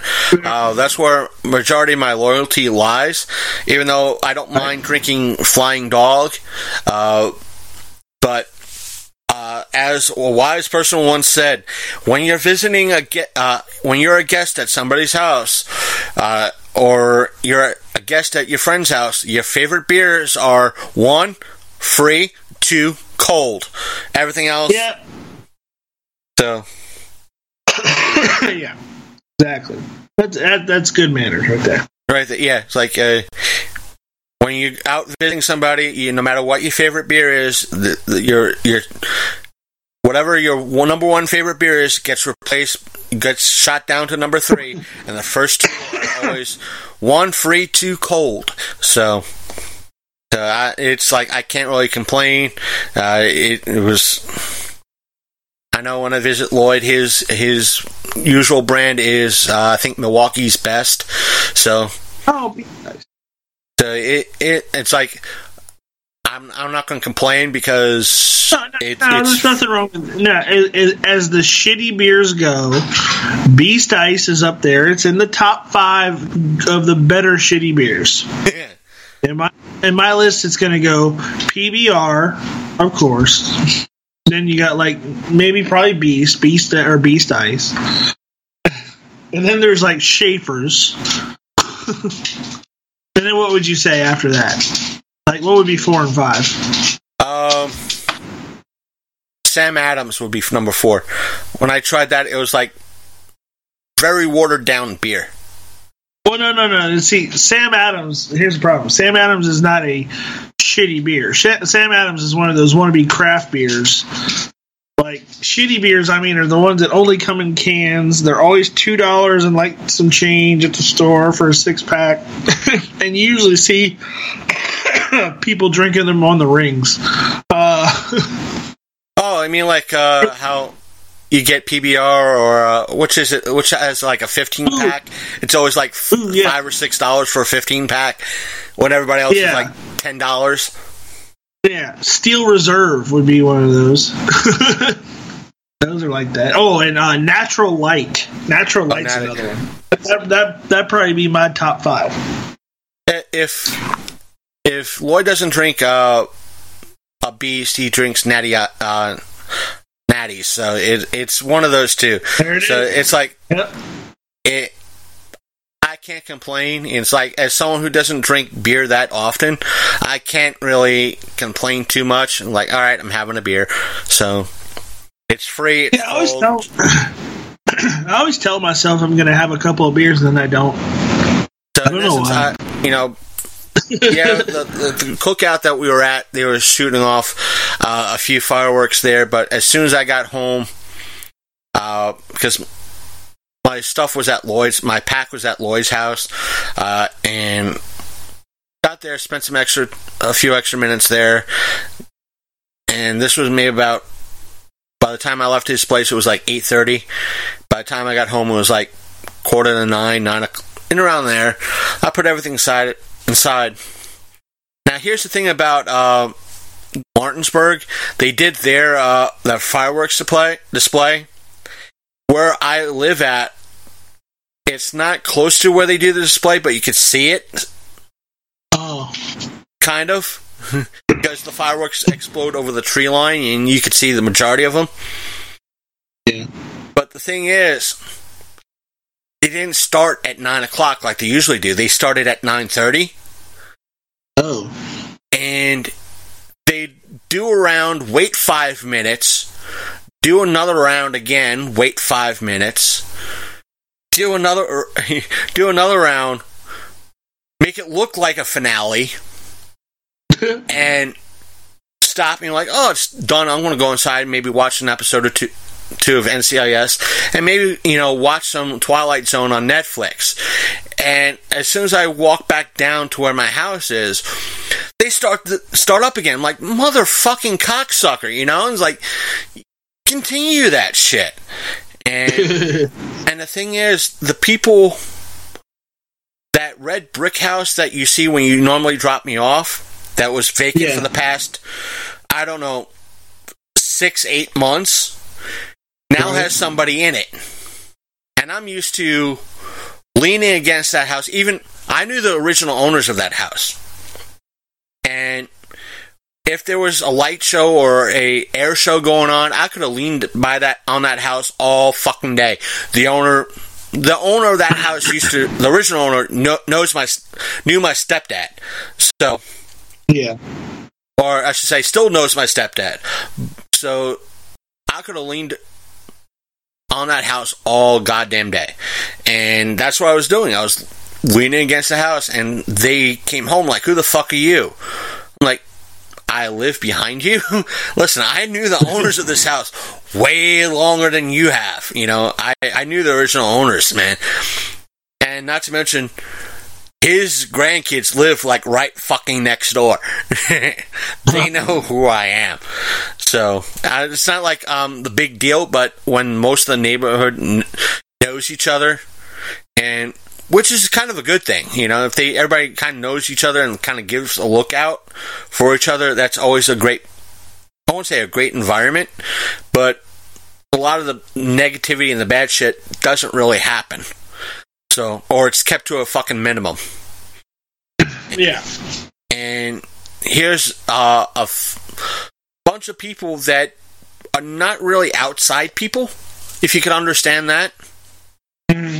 Like, every time I go out, either to go do laundry, go shopping, go to work, whatever, there's occasionally I get to see the people that live in front of me, or I get to see my other neighbors. They're the only neighbors that moved in within the past 14 days I have not seen in any way, shape, or form. No matter what. I see my neighbor next to me and the people that visit him more than I've seen them. And my neighbors to my, that's right next to me, are growing a garden, and it's very tempting. We're talking like peppers, hot peppers, and tomatoes. Wow. So I'm like, oh man, dude. Yeah. When I see the owner, it's like, dude, you got to give me a couple, a tomato or two or something like that. You're making me hungry. I know those the peppers that he's growing are like habaneros. They're like the round peppers. But the peppers nonetheless, they're really hot peppers. I'm like, oh, dude. Oh, yeah. So, if not, you gotta give me one. I got to give me one or two of the hot peppers. I know somebody who's gonna really fucking love them, and they're just gonna eat into them like a motherfucker. But the fun thing there is when I saw them, at least that one neighbor and a couple of the people that help him out restoring the house that he's in, and I asked him, I was like, what are you doing about the bunny problem? Because for the first, I want to say, I've been in this house going on it's been over 8 years, and going on 9 years. And for the majority of the time I've been living here, I've seen probably the same groundhog, week in, week out. It's been recently, no groundhog, but it's a bunny. And so therefore, I asked him, like, what have you been doing about the bunny problem?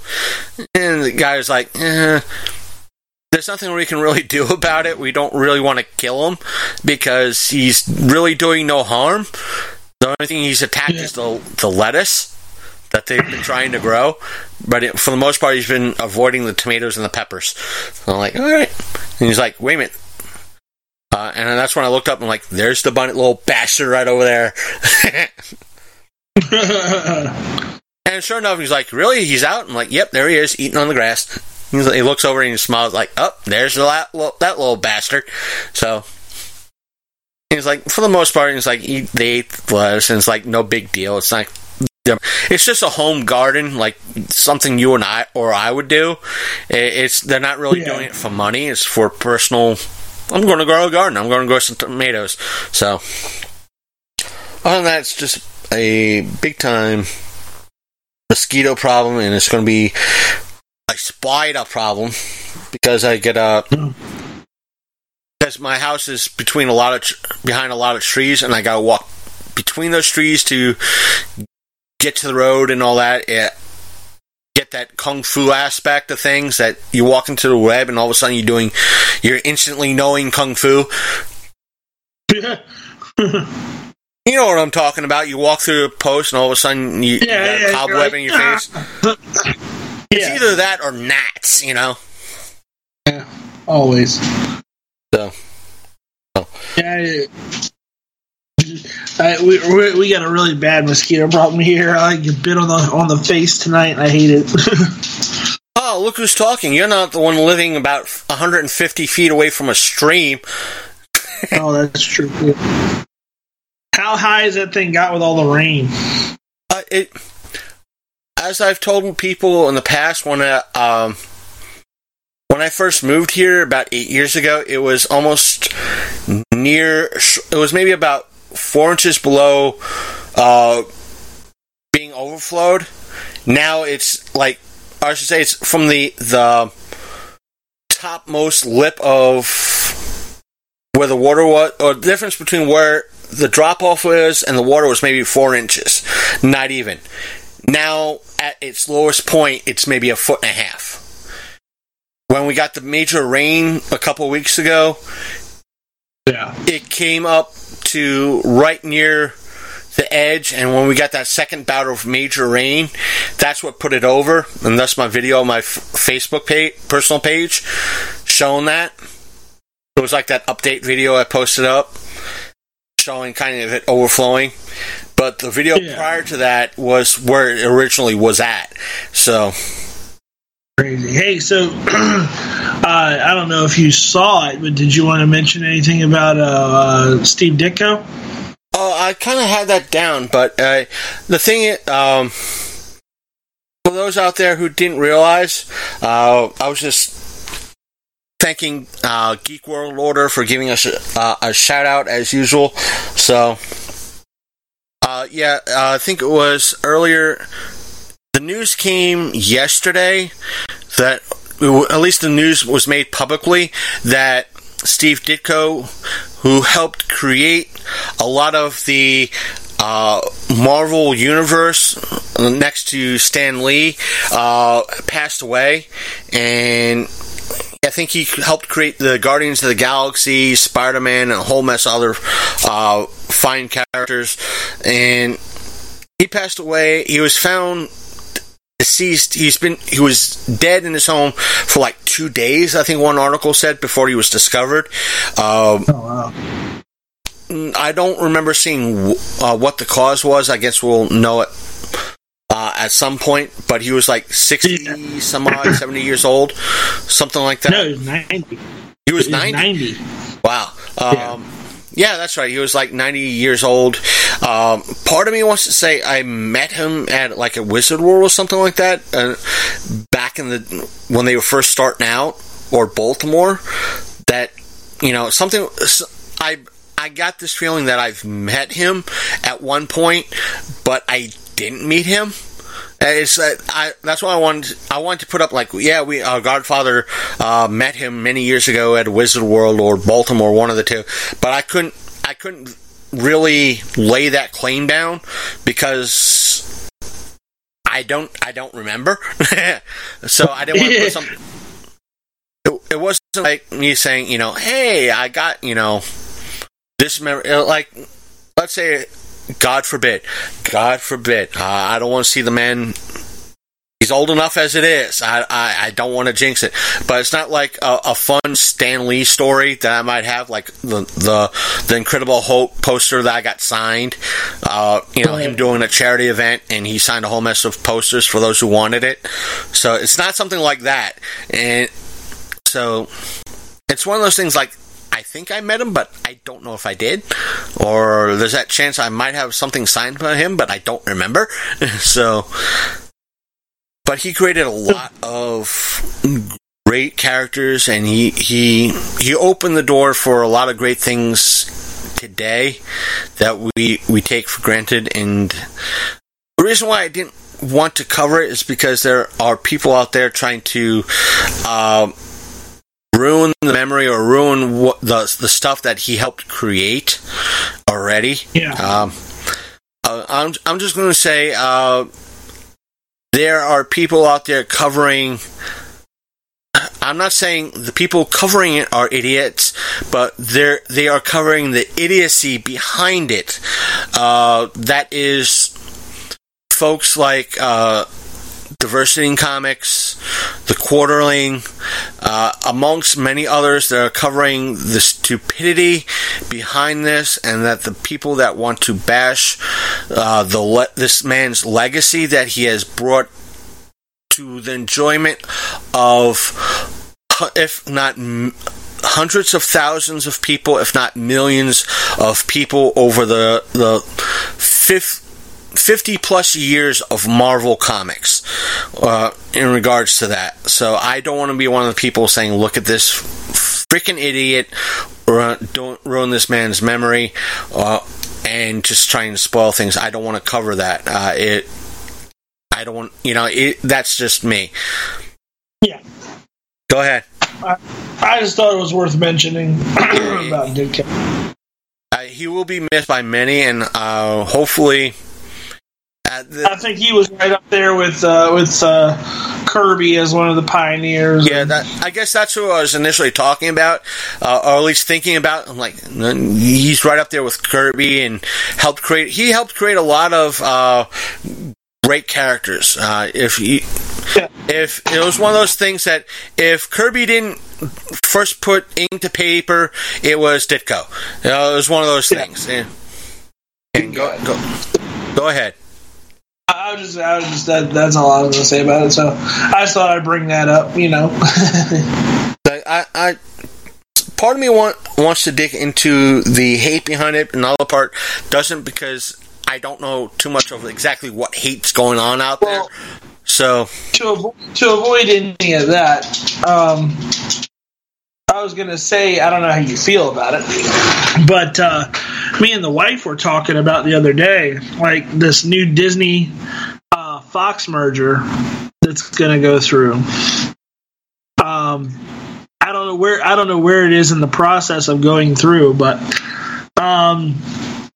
this is just conjecture. But prior to the releasing of the new Avengers movie, which will be next year, what are your feelings on if Disney acquires Fox in time?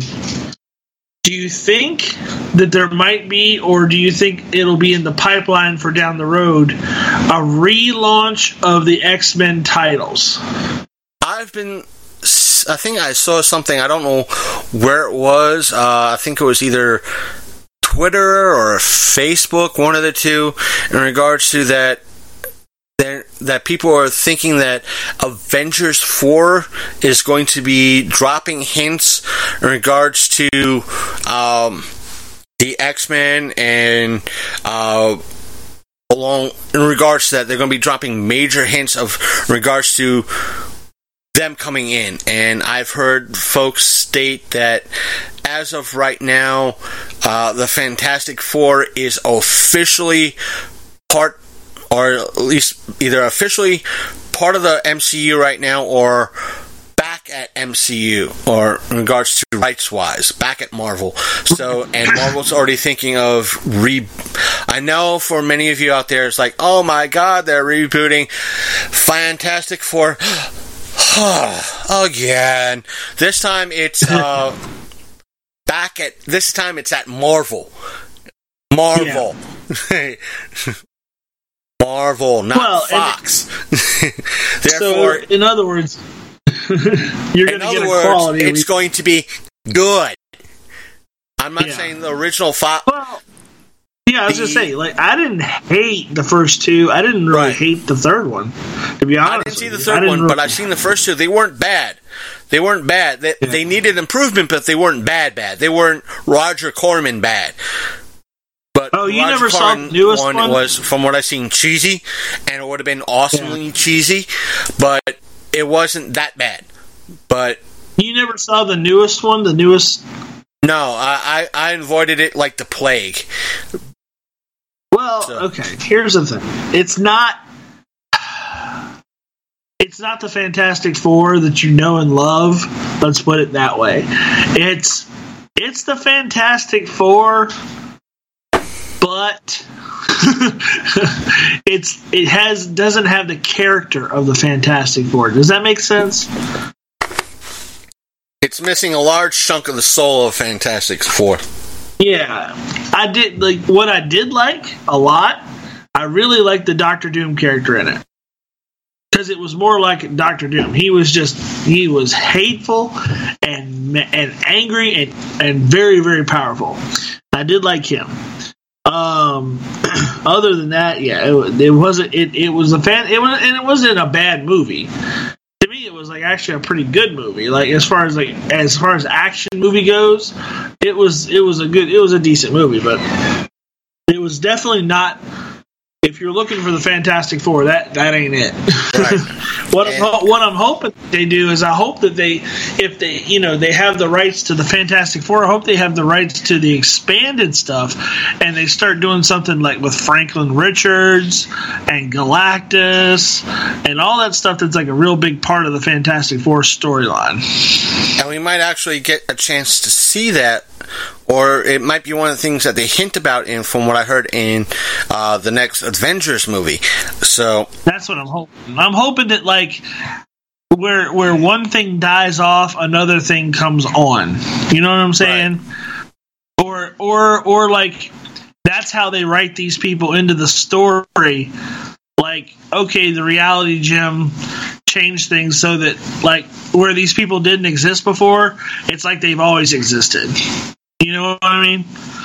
Like they almost like they write them into canon by using the reality gem. Would that be fair, or would that be like kind of like a cop out? What do you think? A lot of fans might think it's a cop out, but a good number of fans would be able to say, okay, I could see that and I could understand it. Like it would be kind of like what they did with the Sentry character. Remember Sentry? Yeah, which was in essence, I remember when they first did that, it was like they build it off as, oh, this is not a hoax, yet it was a joke. It started out for the folks out there in regards to nowadays, the Sentry is a part of the Marvel comic universe, not the cinematic universe. Back when it first came out, like 2000, what, 5 or something like that? Yeah, 2014. Yeah, something like that. Yeah, 2004, 2005. And it was kind of billed as almost a joke, but not a joke. And the folks that were running Marvel at the time were like, yeah, we have this secret character, but here, and it worked out beautifully. I think it was just going to be something that was a throwaway thing, and the fans just latched onto it, and it became such a popular character and a popular thing that Joe Quesada and everybody else behind it had to take it actually seriously, because here was a character that called a Sentry that wasn't like was more or less along the lines of a Spider-Man or Daredevil, where Spider-Man got bit by a radioactive spider and gained his powers, and Daredevil got splashed by chemicals and got his powers, and so forth and so on. The Sentry, his alternate form, drank a chemical, whatever it was, and became the Sentry. Only to come to find out that his his nemesis was himself, meaning that if the Sentry saved 14 people, his nemesis would kill 14 people. And the thing is, the storyline said the reason why we forgot about him is that his alter ego, this evil part, not only did he have a Peter Parker or Bruce Banner type of secret identity, he had a third identity, which means he was the Sentry. Oh, the trouble's going down. I gotta switch to the Sentry. Drink this, this chemical or this concoction to be the Sentry. But the third person was himself as the Shadow, and the Shadow became, or Shadow-esque character became so bad that he went to, I think if I'm remembering the story right, he went to Reed Richards to create something that would make him and everybody else forget who he was. Yeah. That you could have... yeah, they just forgot about him. That you could have a Sentry poster up. It was so well written. It was like, well, there are these people that would have poster-sized spots on their wall, and in their brain it was like, nothing really would work in that spot. And the reason why they would forget is because they already would have something in that spot, and it was a Sentry poster. And once the Sentry, this character started remembering that he was the Sentry, everything started to come in, that he had this secret building, he had this base of operations, and everybody else started remembering that he was a Sentry. Therefore, that blank spot on the wall that was poster sized now had a Sentry poster on it. Yeah, the illusion wore off. Yeah, the illusion wore off. And everybody was like, oh, of course there's a guy named the Sentry, just like he had always been there. Right. Yeah. So that could be a venue that they could possibly go down with, as far as like introducing the Fantastic Four and characters of that nature to the Marvel universe. Because Because, I mean, like, okay, New York City got attacked and they didn't help out. Come on. Right. The mutants didn't help out? Come on. Therefore, it'll be like the whole aspect of the 9/11 tribute comments, like, well, where were you, the superheroes, where were you when these attacks were happening? And sort of type of thing. But who knows? It'll be interesting to see how they incorporate the mutants and the Fantastic Four, even though I've heard rumors in regards to how they're going to kind of sort of work the Daredevil, the Punisher, Iron Fist, and Jessica Jones and Luke Cage into everything. But yeah, I don't know how because they kind of kept everything, the TV shows kind of sort of separate from the movies. Well, it would be smart on their part to do that because where they failed with Agents of S.H.I.E.L.D., they could actually pick the ball up and roll, with it with the Netflix shows, which is honestly what the DC universe should do with like Flash and Legends, but they won't do it, and Arrow, right. But they won't do it. No, as far as like, I don't know. I see them doing a lot with the properties. I see them doing new stuff. I also heard rumors that the publishing aspect that they're buying, that Disney already owns of Marvel, they don't like it, and they think it's a loser. They think they're losing money with it, and I think that a lot of this results from that whole Comicsgate stuff and all the stuff that's been going down over the past couple of years. And to clarify, because I've been kind of following diversity in comics and yet kind of not following it, the whole Comicsgate is in regards to diversity in comics and what he pretty much putting his book out there and all that.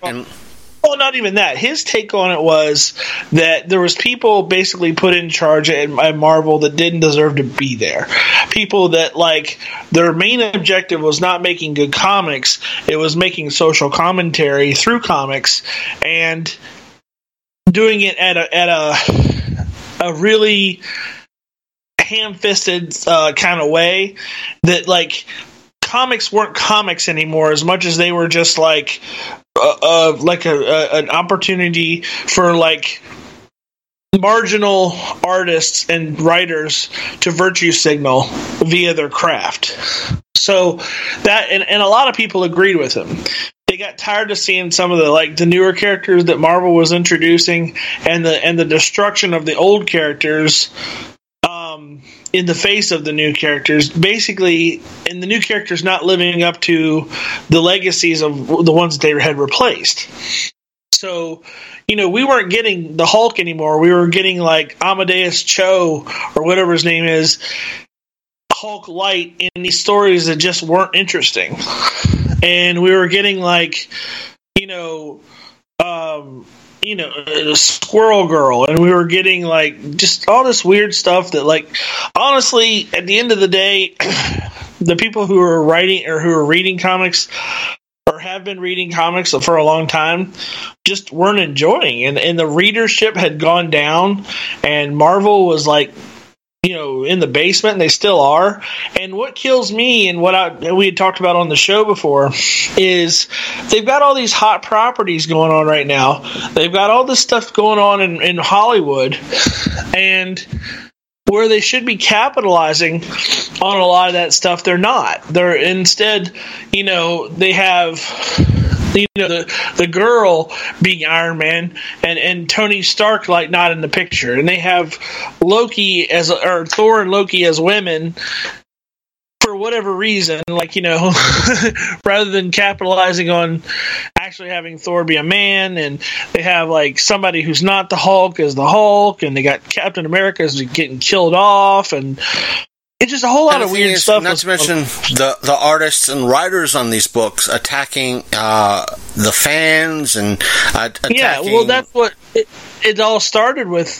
Basically the fans backlashing against people like, listen, we don't like these stories that you're writing, and they were like, write something else. And the artists, instead of like saying, you know, what they should have said is, listen, this is my vision. If it doesn't play out, you know, there's always somebody else going to come behind me and write something else. Instead, they were like, screw you. If you don't like my books, you know, go read something else. And it's like... And the thing is, when... to kind of fill folks in, is that a lot of these creators turn to the person behind... not just even Van Striver, I butchered his name, and got folks behind guy behind Diversity in Comics. They pretty much told those two guys, "Yeah, put your money where your mouth. Let's see what you got. Let's see what you do." And they both those folks did an independent campaign for their own books, and you know, hit it out of the park.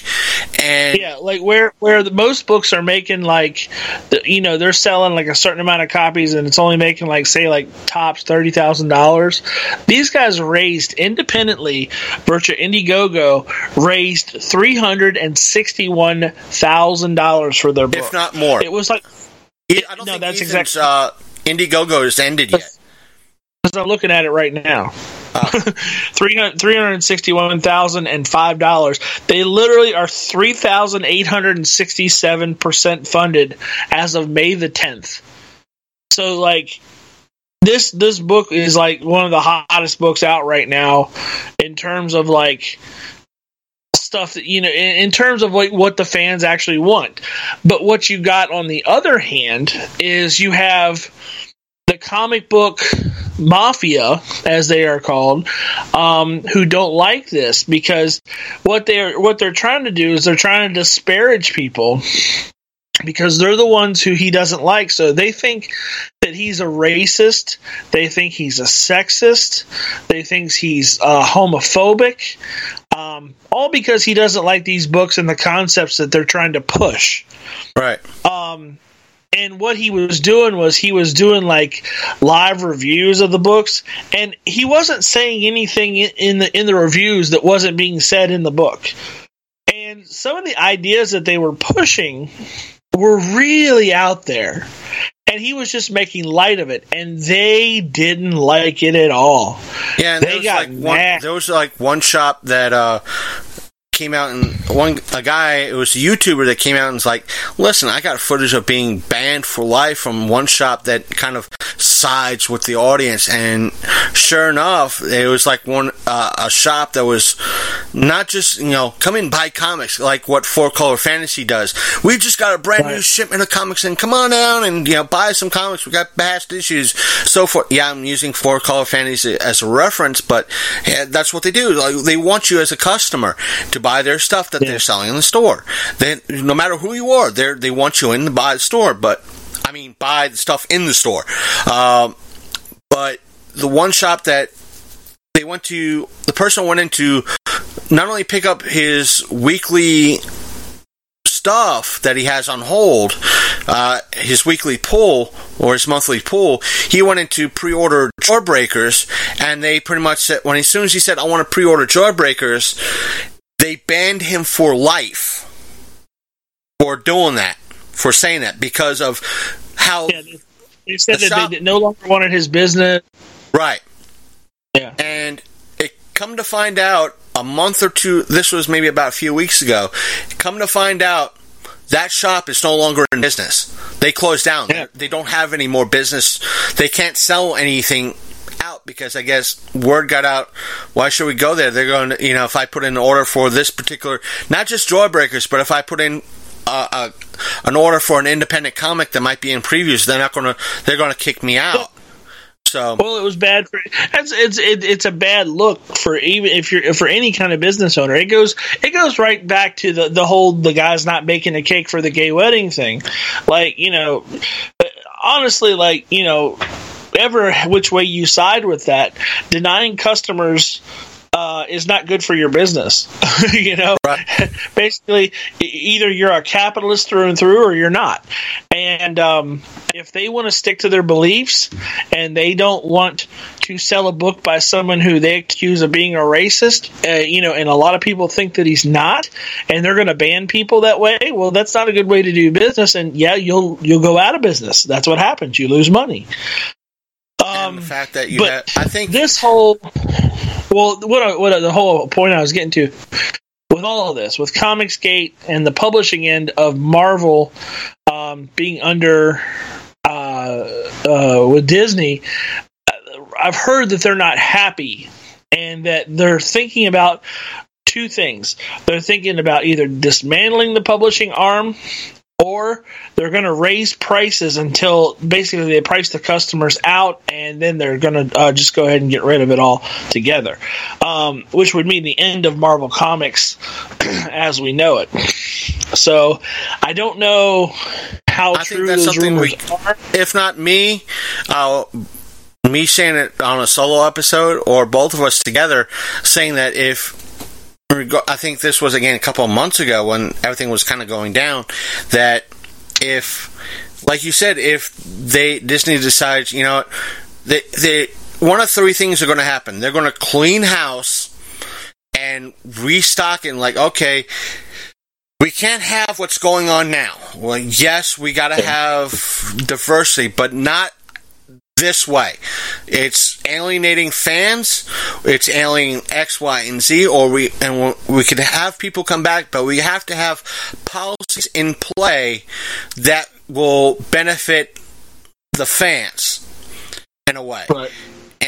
Two, they're going to do as you said. They're going to either say, you know what, Marvel, DC won. We're going to keep making movies, but comic-wise, no. We're done. We're done. We're sick and tired of y'all shit. And not in those words, but that's what in essence is going to happen, because we're not making money off of your end of things. We're making money off of the movies, not your books, because of what you're doing. Now, yeah. I didn't want to bring it up, but because we're talking on this end, what happened recently, to kind of commend, I won't say commend, but to kind of bring out the point of what we're trying to say, is that the creators of Guild Wars 2, there were two developers who worked for the same company that were putting together Guild Wars 2. They came out to kind of say, this is what we're doing about, putting together this game, so forth and so on.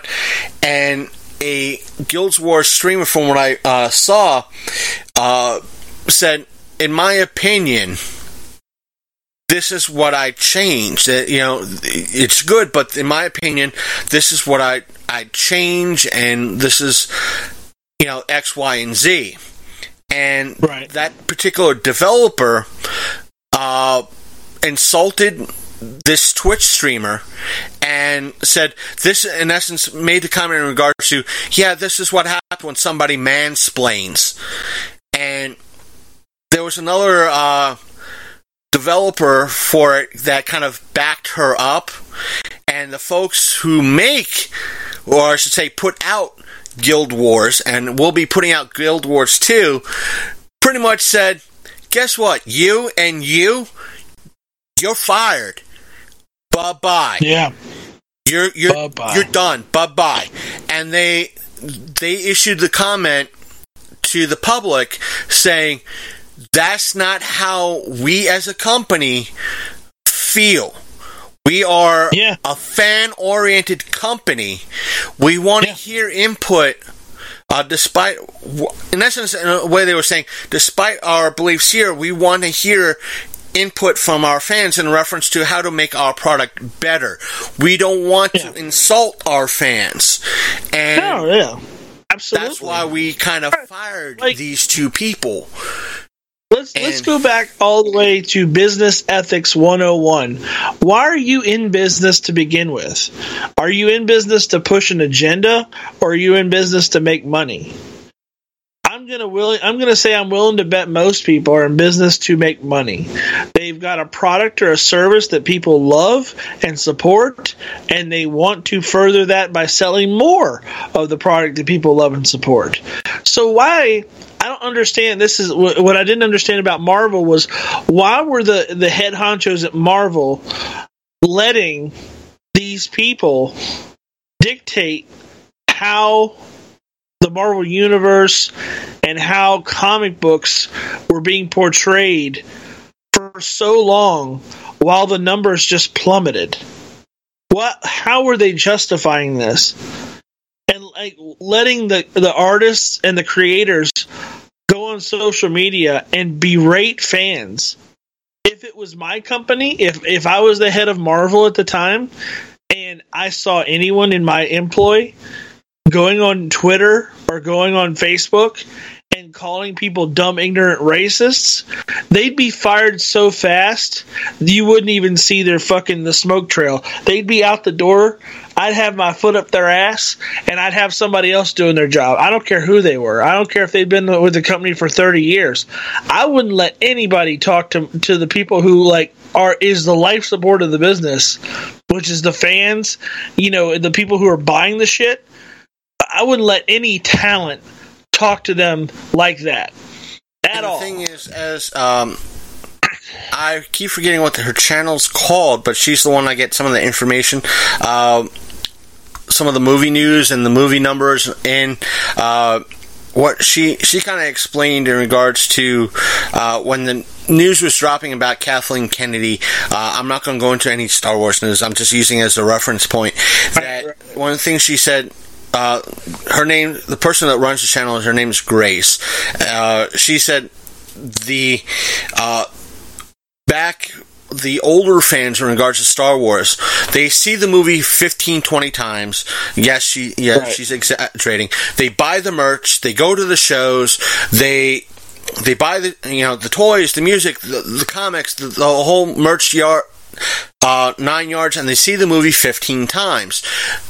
The people that Star Wars, in essence, you could pretty much adjust it to Marvel Comics as well, that whereas a moviegoer would see something like Star Wars 15 times, our generation, our within you, I know you're younger than I am, but where we would see a movie 10, 15 times per se, the people nowadays that they're addressing to it in reference to Marvel Comics, Star Wars, and so forth and so on, they're gearing it to the person that's only going to see it once.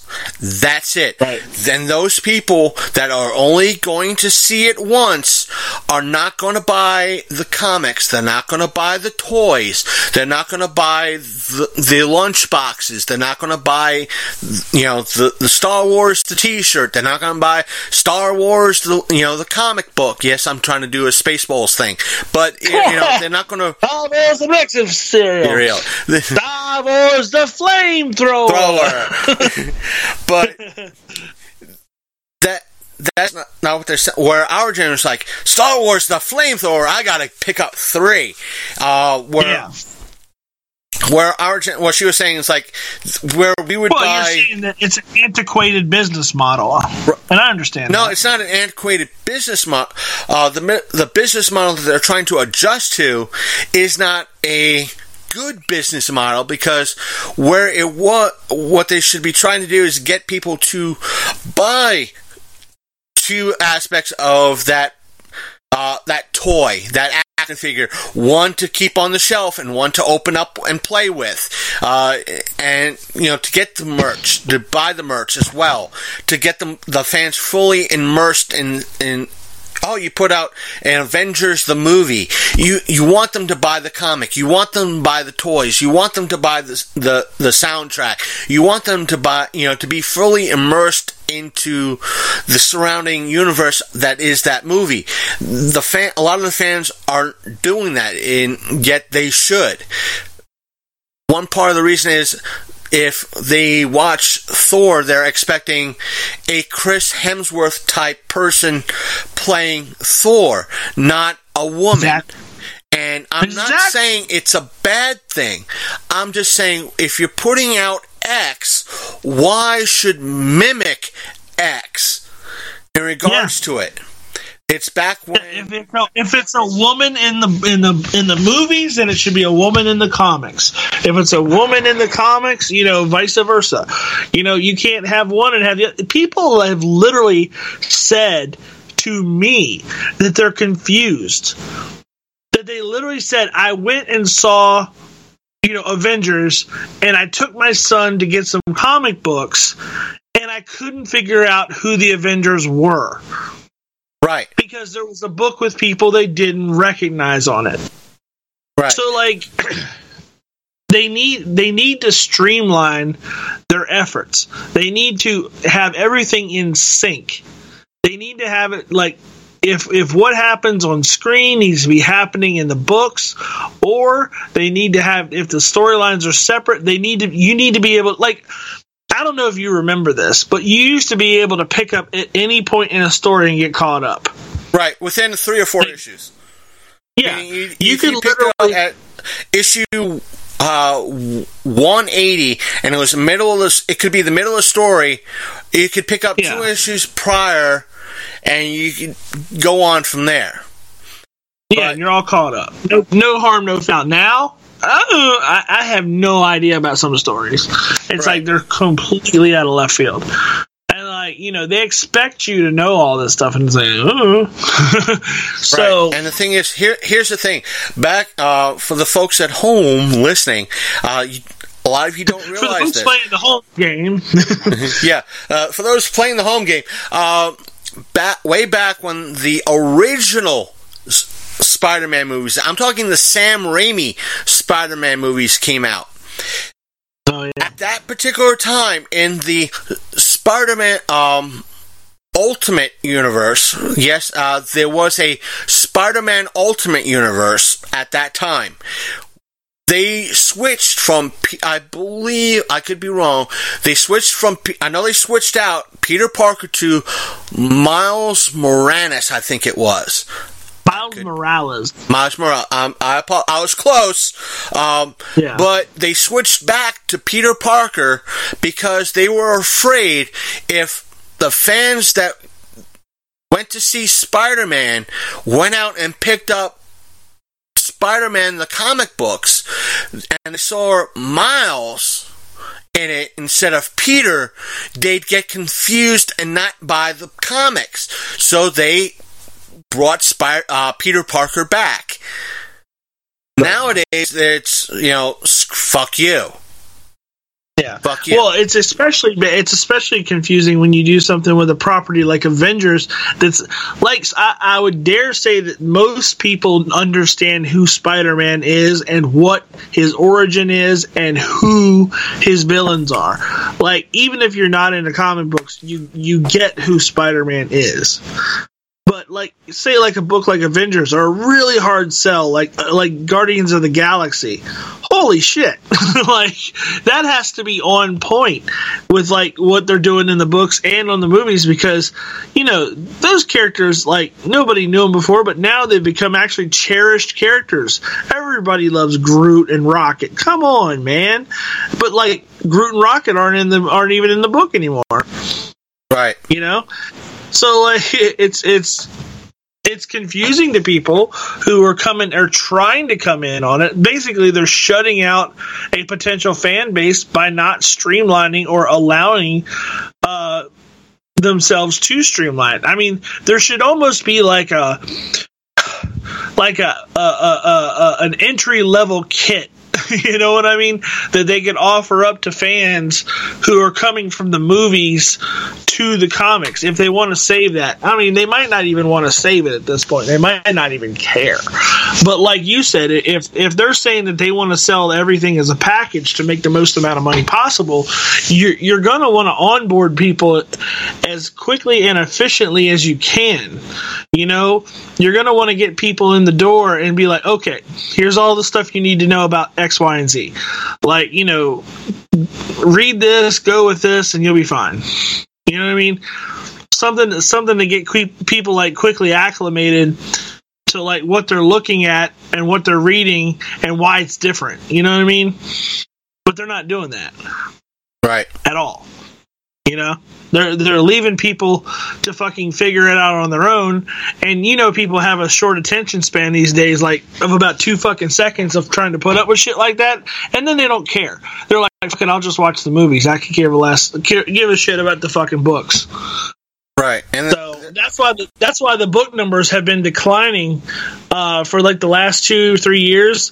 Diversity in Comics for a while, and I don't know if he's done it recently, like every month he would go on and read the numbers, and for comic books they were embarrassingly low, like lower than you would expect, like scary low. Like I don't know how Marvel makes any money, let's put it that way.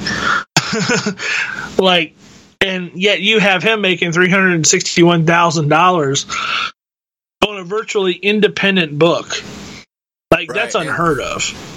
That, to me, that is something that when it comes to Matt's October 4th State show, if he has any artists there, I won't bring up, Ethan's name. I won't bring diversity into it, but I could bring it up without actually causing, too much. Well, you can say, where do you weigh in on the Comicsgate issue? Not so much the Comicsgate is like if they've done a lot of independent stuff, where they're with the success of a lot of independent creators now making over $300,000 through Indiegogo. How do you weigh in on that versus being a part of a major brand like Dark Horse or Marvel or DC? Honestly, it might behoove the industry for mainstream comics to die out. Because, what if, creators can get funded, outside of the normal realm of books, and like you see here with Diversity in Comics, because if you scroll down to the bottom of the page, you'll see some other comic books that have been funded through the same way. There's something called Red Rooster Golden Age. That's $64,000, 433% funded. There's a number of them right here that people have done on their own and are being funded.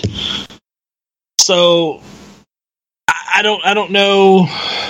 Iron Sights. I think that's another Diversity in Comics title. And I think again, it's one of the things that I've said in the past when we brought this topic up before, either again myself or together as host co-host. It's that if, let's say, Disney says, you know what, we're killing Marvel. Marvel's going away the dodo. We're killing it. Let's say that happens. They go under.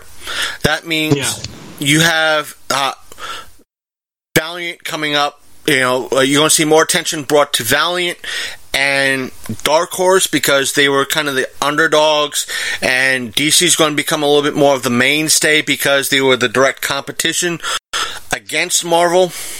But all in all, if people get fed up with Valiant because they're surprisingly, when people said Valiant's making a comeback, I was like, yeah, right.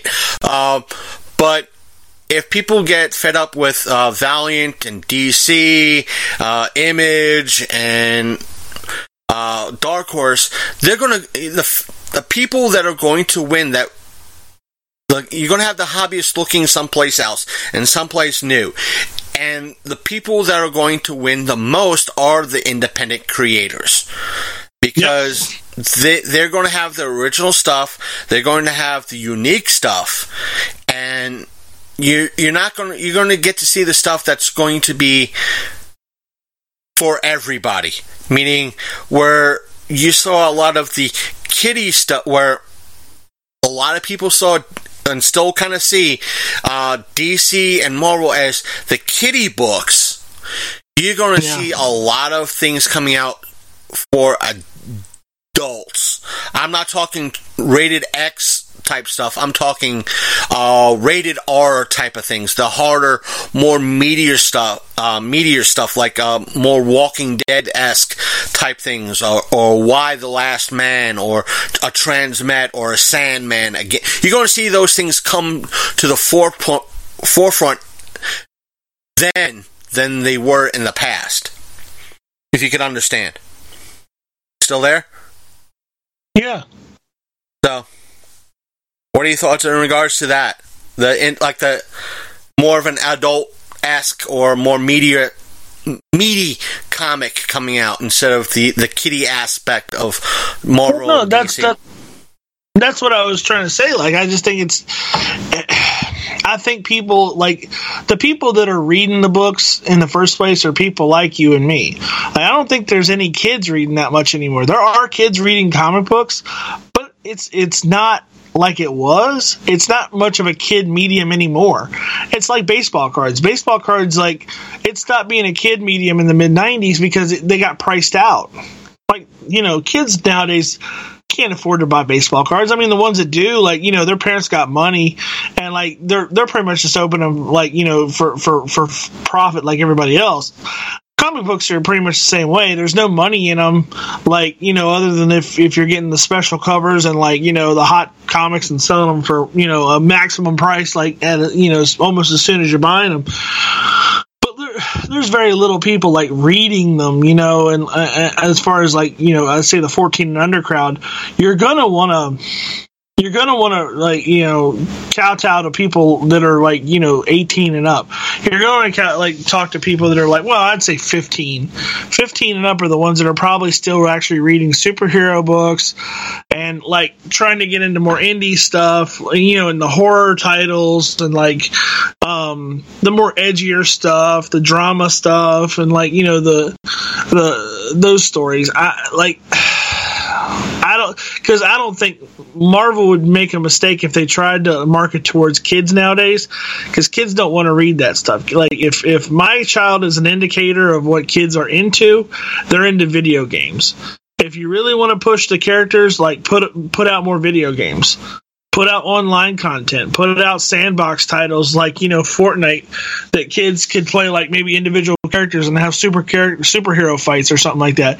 If they had a Fortnite that put superheroes against superheroes, it'd be over. I'm telling you right now.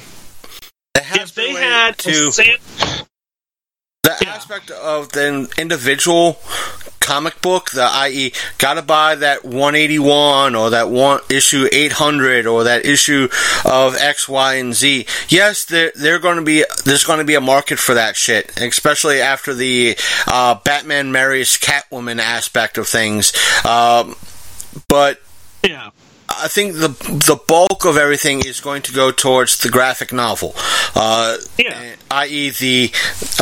For the folks out there playing at home, you have individual issues that are about 20 to 25 pages that fans like to collect, but I want to say the average reader of comics doesn't mind getting the graphic novel, which is where if something is a 6-issue run or an 8-issue run, they're just going to put it in a book, thicker format, for instead of you paying $25,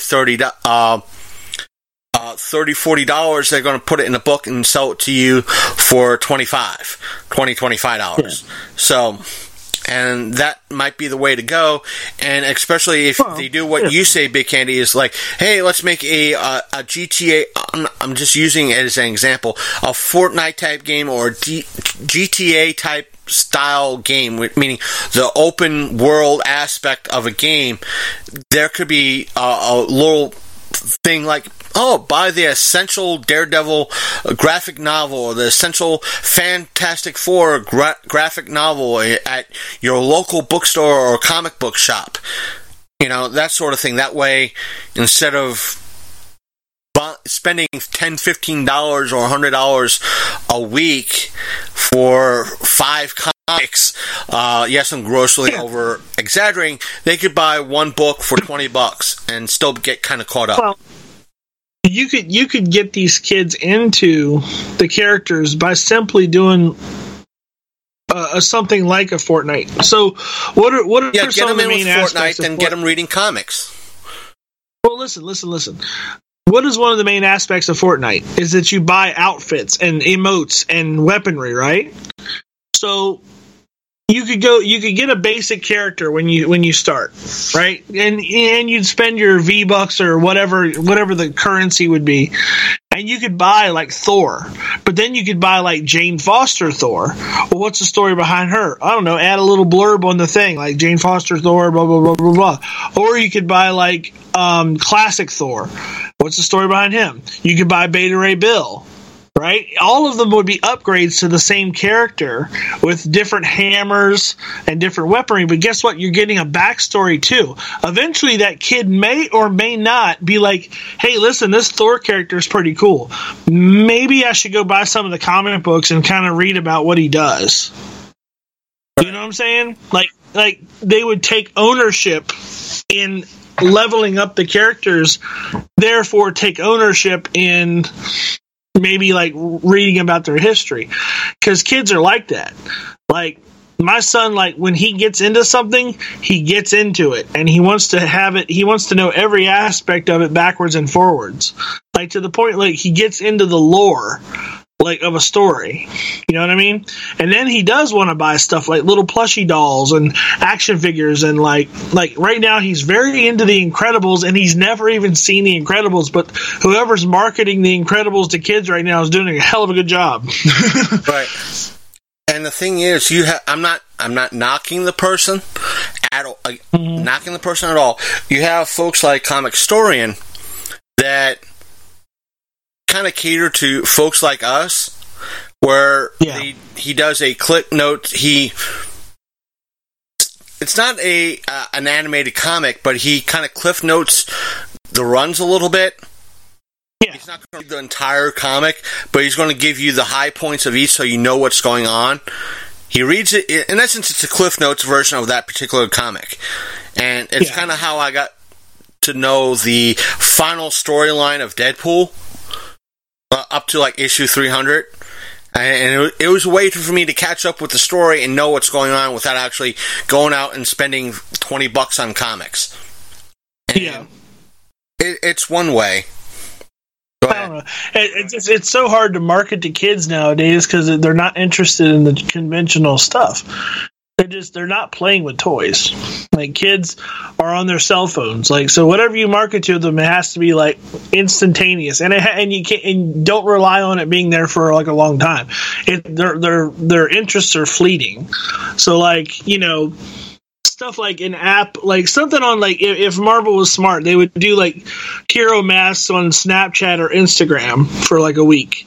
Like when Avengers come out, like I don't know, they should have had something on Instagram where you could change your face to like Thanos or like to the Hulk or something, and like take pictures of yourself acting like the Hulk. That's the kind of stuff that's going to bring fans in. That's going to have them interacting at all age levels, rather than trying to market traditional stuff like toys and posters and stuff like that. Like, yeah, people are going to buy that stuff, but they're going to buy it in limited quantities because people just aren't into that stuff anymore. Money's tight all over, and people aren't trying to like spend like $10 on like a poster or like $20 on an action figure when they could like be getting something on their phone that's going to keep them entertained or something. You know what I'm saying? Right.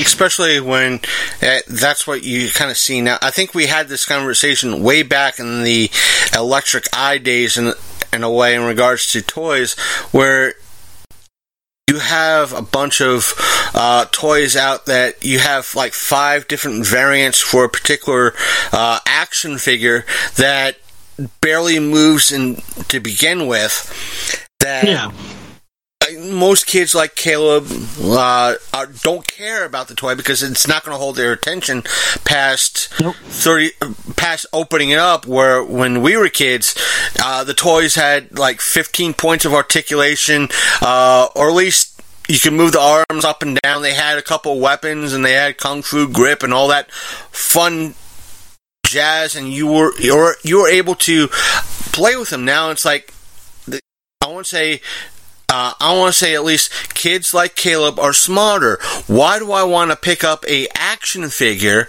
that I can't really play with when I have this Nintendo Switch or this 3DS or my tablet and actually do more with that than this toy?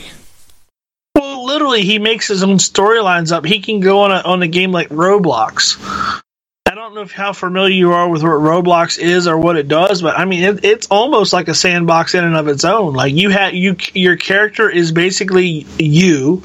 You create it, you give it a name, and it walks around in this world playing little games. Or like one is where he like makes a pizza shop, and he has to run the pizza shop, and like he has to make the pizzas and deliver them to people's houses and serve people at the counter and stuff. I mean, it's all right there. He doesn't have to have those toys. Now, they do make Roblox toys, but they're for collectors. Right. Like, but, you know, but the thing is, he doesn't have to have those toys. He can play with the tablet. You know, it's like what happened with the Star Wars stuff, and I know we talked about this before, but like the sharp decline in toy sales for entertainment media, like as far as movies and summer blockbusters, it's been in the toilet for a while, and it's definitely going in the toilet with movies like Last Jedi, because you didn't see any of that merch leave the shelf. Nobody was buying it. No one wanted it. The movie was bad, and then the toy line was terrible too. Like, and the thing is, they've gotten people really... the collectors don't want to spend the $30-$40 on 3 toys because of a bad movie. And like, why do I want these crappy looking toys? Why do I want to spend $30 for top of the line stuff for crap or stuff that's based on a crappy movie? And they love to insult the fans, because here's what they do. They bring out another Star Wars movie, and guess what they do? They parade out yet another version of the Millennium Falcon, and they want to charge $300 for it. But guys, you know what? You've already had like 15 Millennium Falcons come out. Okay? They've been coming out since 1977. Like, honestly, stop. You know? It's like, how many versions of this toy are you going to have? Like, everybody has one. Stop. Like, if you made a quality freaking movie, maybe have some of the newer vehicles come out. Have them be premium. Have them be like, you know, have metal toys, metal models. Like, have like those lightsabers, like you see what people make on YouTube, that are actually like almost functioning lightsabers and stuff. Like, come out with something different. Like, they just, every time a damn new Star Wars movie comes out, they just shovel out the same old shit.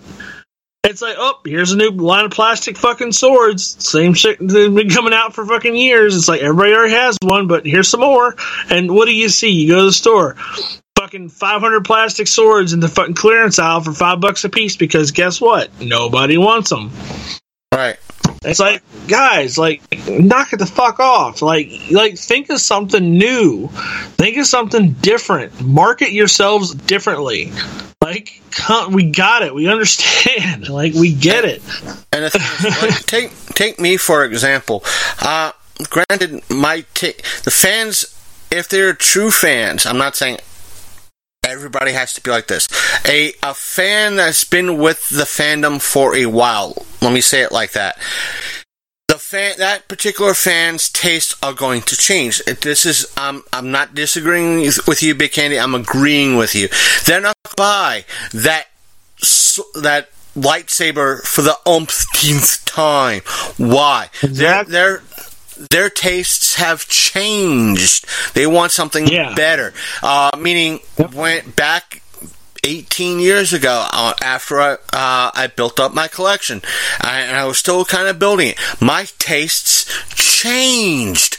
I was going, instead of going, yes, I do still buy the occasional comic when I have the funds for it, but my tastes went from buying comics to getting original sketches, and also getting original artwork, getting I think it's at Dynamic Forces stuff, posters, and that sort of thing, that lithographs and limited stuff at shows, that the prints that the artists put out for shows. That's where my tastes have gone to. Not because these things are technically cheaper. Trust me, page art ain't fucking cheap. But my tastes have changed over the years as a fan, as a collector.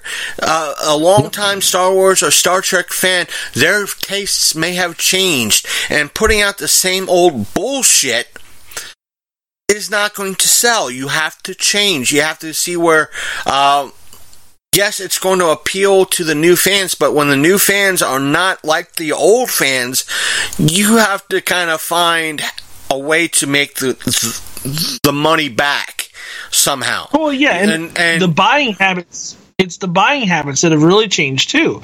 Like, okay, you know that back in the day, if you wanted Star Wars action figures, you had to go to Walmart or Target or like a retail store. Like, you know, I remember seeing them in like Dart Drug and places like that when they used to be around here, or Hex, or, you know, places like that. Because, you know, there wasn't a Toys R Us around here for a long time. Well, now there's no Toys R Us at all. And so where are people buying their stuff? Well, guess what? There's a thing called Amazon. Right. And you don't have to go to the store and buy action figures. Guess what? You can buy an entire case online. You know? Like, if you were going to spend the money anyway, why not just get the damn case? You know? But you can literally go on Amazon and put, like take Matchbox for example. You can go on Amazon, you can go new case of, I think there's 52 pieces. Matchbox cars. You can literally buy a 52 piece case of Matchbox cars for right around $68. Right. Why go to the store and thumb through these things and see, like, you know, where they've bent the cards up trying to shove them on the shelf out of the package, you know, and stuff, where somebody's been fingering them trying to find the rare ones. You know, you get a brand new case all to your own. Right. The same thing. You see the same thing with like Magic the Gathering. I have like 2 or 3 shops, at least one shop that I know of offhand, that when there's a new set coming out, time to pre-order. This set's coming out. Time to pre-order. Do you want a box? Do you want packs? Do you want a box? Do you want a case? This is the price for, you know, we're taking pre-orders. Do you want a box or do you want a case? Here's the price for the box. Here's the price for the case. If you want, we could ship out. Just give it, if you send us, you know, it might be a little bit extra for ship it out. Whereas, let's say, a box of Magic the Gathering cards, a booster box, is $60. $65 you get a box shipped to your house. PayPal. Oh, you want a case? Yeah. As soon as we get the case in, maybe I'm overdoing it. $270 shipped to your house. So maybe $300. Yeah. We got to make some money somehow. But that's the buying habits of your consumers now. Right. You can do it yourself.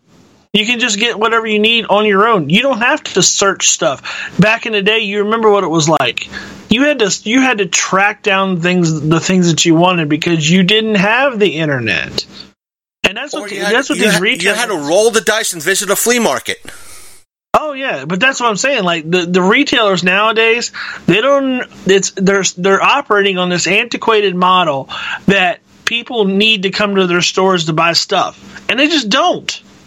Like, right. If you really want to waste gas and run around town all day, you can. You can go to different places and be disappointed because they're not going to have what you want anyway. Or you can take 5 minutes, go online, order what you want, and it'll be your house 2 days. Right.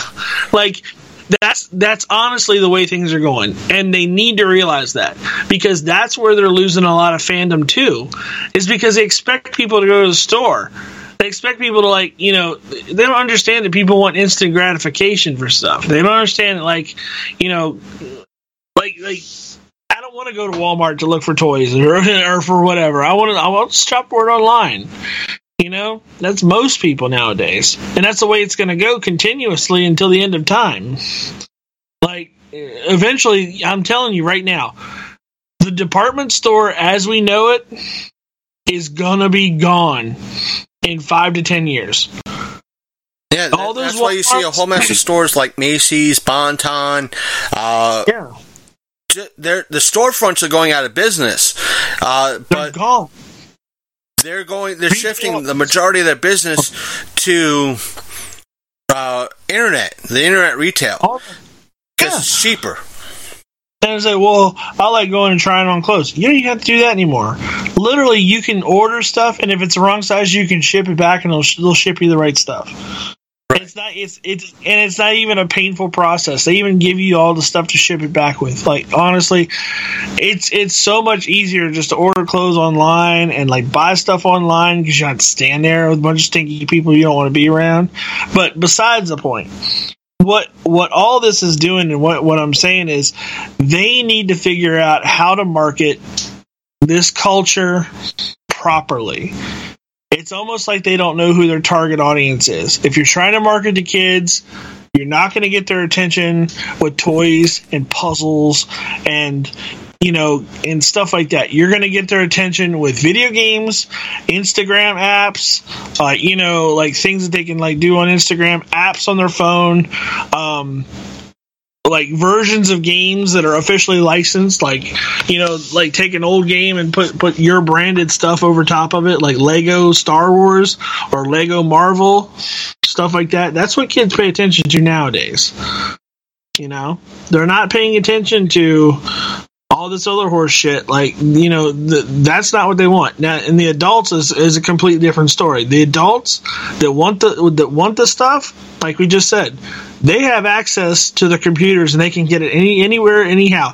It's up to the people supplying it to add incentives.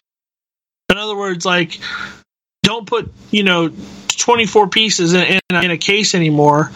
Put like 12, and if you order a certain amount or something, or if you order like this, you get a rare one.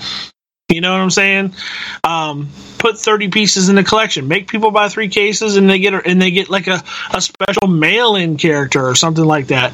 Or they get you know what I'm saying? Like, add incentives for buying more stuff. That's how you're going to sell things, because people love rare. People love being able to have something other people don't. Like, look at the subscription boxes.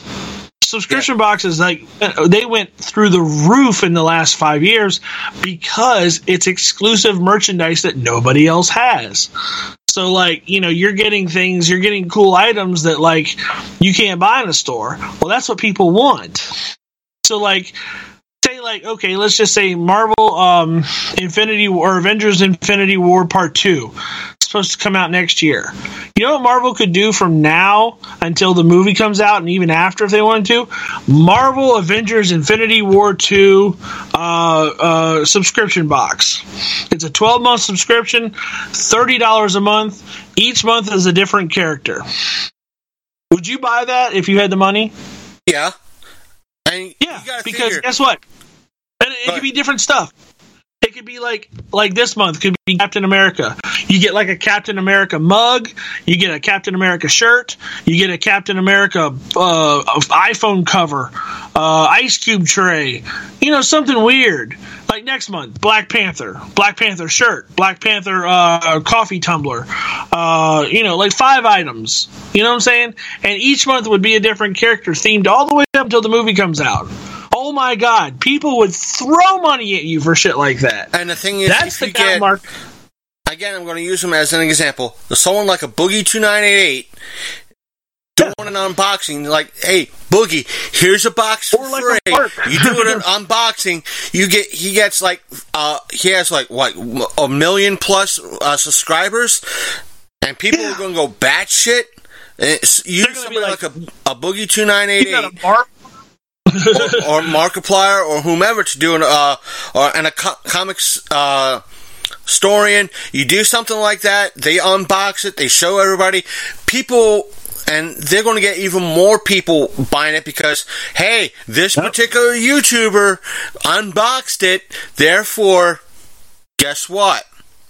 They're going to get probably more people going to see the movie or ordering the box. One of the two. Or Or even if the movie sucks, guess what? If you do a subscription box or something like that, something that's exclusive like that, man, you've already sold like merchandise for the movie for 12 months before it even came out. You know what I'm saying? Like, that's the smart way to do business. Like, they need to start thinking outside the box with this shit. They need to, well, inside the box, to be honest, but they need to start thinking about how to market to people like you and me more effectively. Like, ways that, like, the traditional ways just don't work anymore. They're going to have to figure out something, or else they are going to go the way of the dodo. And the public, like, that's when the publishing, like, division of Marvel does go down the shitter. And that's when, like, you know, there stops being comic books come out. And because Disney ain't going to fuck around. Disney took possession of these properties because they saw potential to make money. You know, like, they're buying Fox. That means Disney is going to have The Simpsons. Do you think for a fucking second that The Simpsons aren't going to be a major role at Disney World and Disneyland from here on out? Like, Matt Groening just got paid. Let's put it that way. Like, they're going to have Simpsons Land, and I can't wait to go. I'm serious. Like, they're going to have Simpsons Land somewhere, and I can't wait to friggin' go. Because it's going to be friggin' amazing. Even though that show is how old now? It's been out since, like, you and I were, like, kids. Like, 1989 or something crazy? Something like that. They've been around, like, 30 years?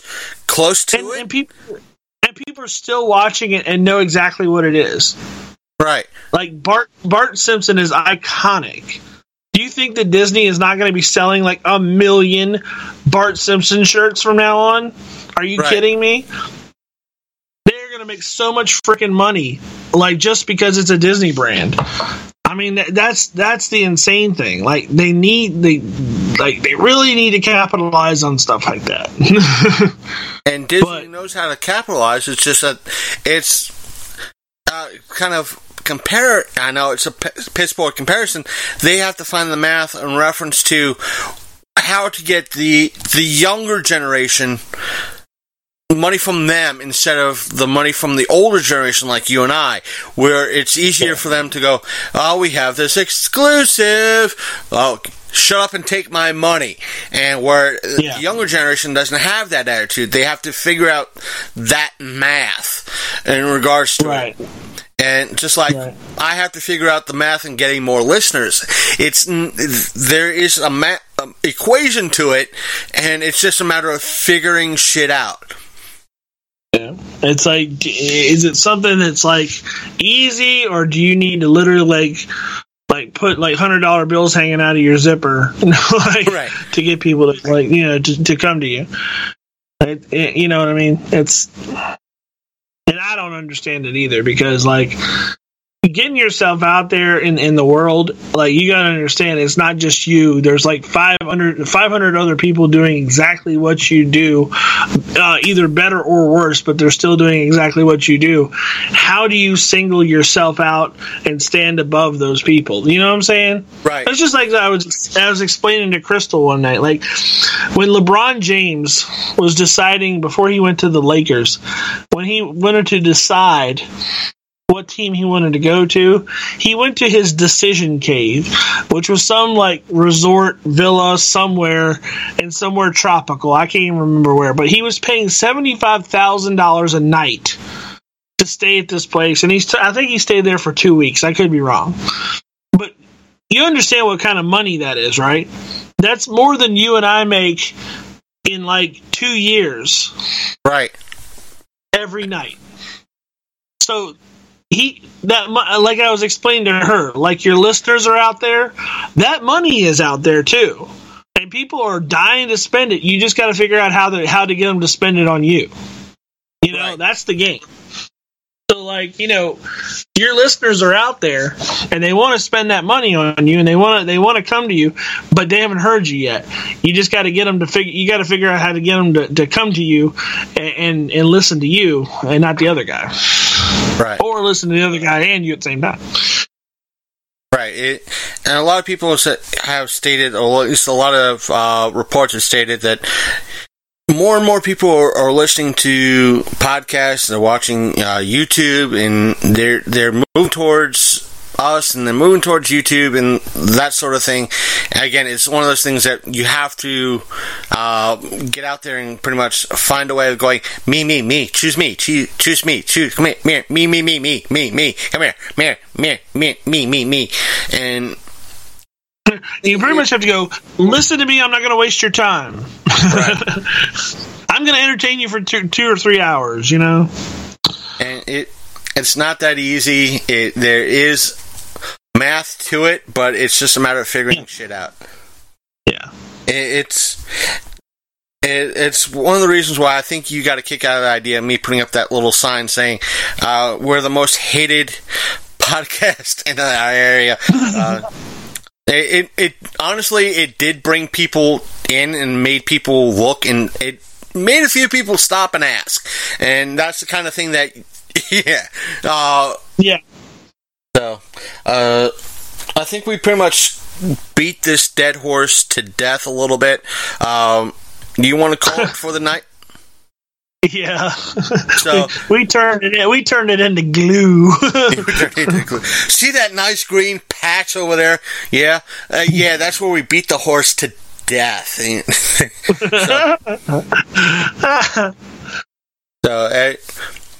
So we're gonna call it there. I don't think you. Do you have anything else? No. Okay, neither do I. Again, happy 3rd anniversary to us. We hope you enjoyed this this episode. Stay tuned for me again to give you the standardized ending show stuff. So, and that being said, we are out. It's a Long Coat Mafia podcast! You screaming up. The Long Coat Mafia will be right back.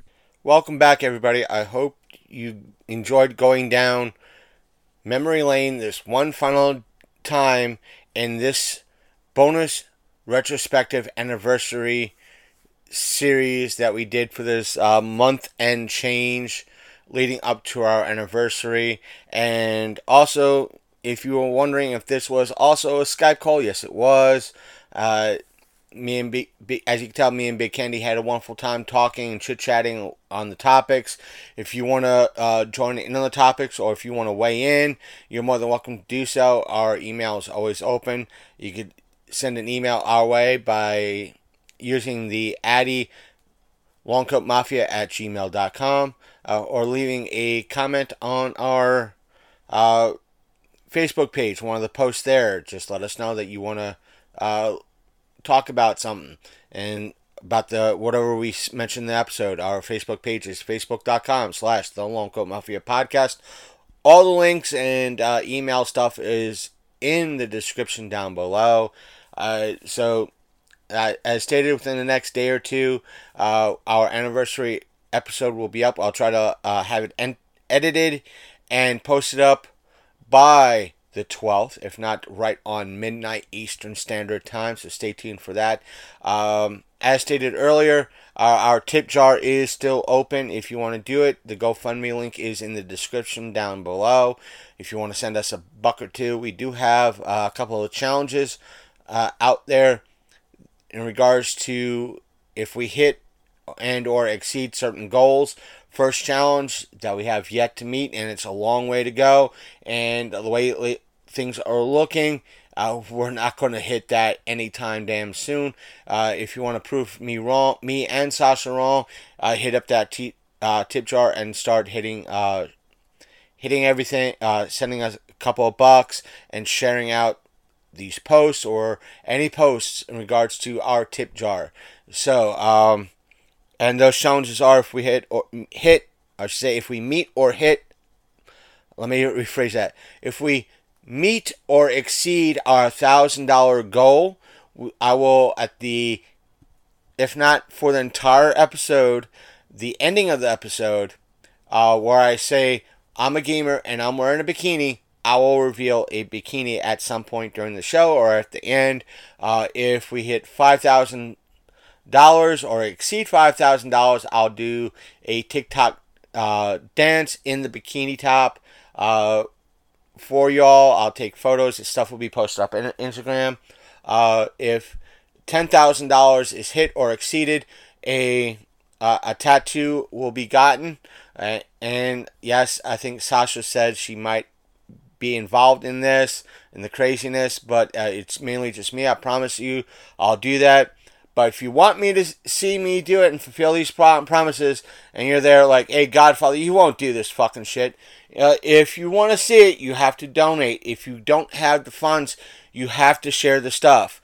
So please do so. We have a lot going on. Plus, not to mention, we do have, if you want, we do have a Patreon that, even though it's not listed a lot of perks, but we do have a lot of perks for that $3 goal. Or I should say $3 tier, you'll either prior to the video clips or at the end of the clips, you'll be featured as people who supported this channel and this episode. You'll get the full episode, the raw episode earlier than YouTube. You'll get shout outs on the audio side. Not to mention, you'll get, conversation with at least me on the Patreon side, so forth and so on. There's a lot of stuff that we plan on giving to you for that low price of $3.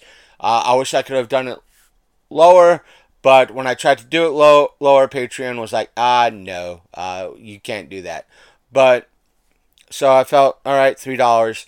And we also have our partner / sponsor, which is W Energy. And if you want to support us that way and you got the funds to do so, head on over to w.gg, that's DUBBY.gg, and at checkout, use the code LCM Podcast for 10% off your order. And doing so supports the channel. We will be getting our cup and our first tub within the next, I don't know, week or two. Who knows when we'll ever be getting that out. And as always, our original host, you heard him here in this episode from 3 years ago, Big Kendi, has his own merch page. If you want to support, at least, if not us, you want to support him, head on over to his merch page and buy a shirt or something like that, whatever there's on it. All the links will be in the description down below. And if you visit us on like Instagram or Twitter or Facebook, links will be there for you to use. Now, last but not least, before I forget, if you don't have the funds and so forth and so on, we get you, we understand. Sharing our stuff does help, period. That helps. Subscribing to us on platforms like Apple Podcasts, Google Podcasts, and Spotify help. Subscribing to us on YouTube, that helps. Following us on platforms such as Threads, Instagram, Facebook, Twitter, all that helps us. And sharing our posts, interacting with us. Thus, all that helps boost us in the algorithm. So, all that helps us. Links are in the description. That's all I can say right now, other than wait until the main episode this week or the anniversary episode. And I am out of here. Stay tuned. Bye-bye. You've been listening to the Long Coat Mafia Podcast, the internet's most hated and mafia-themed geek podcast.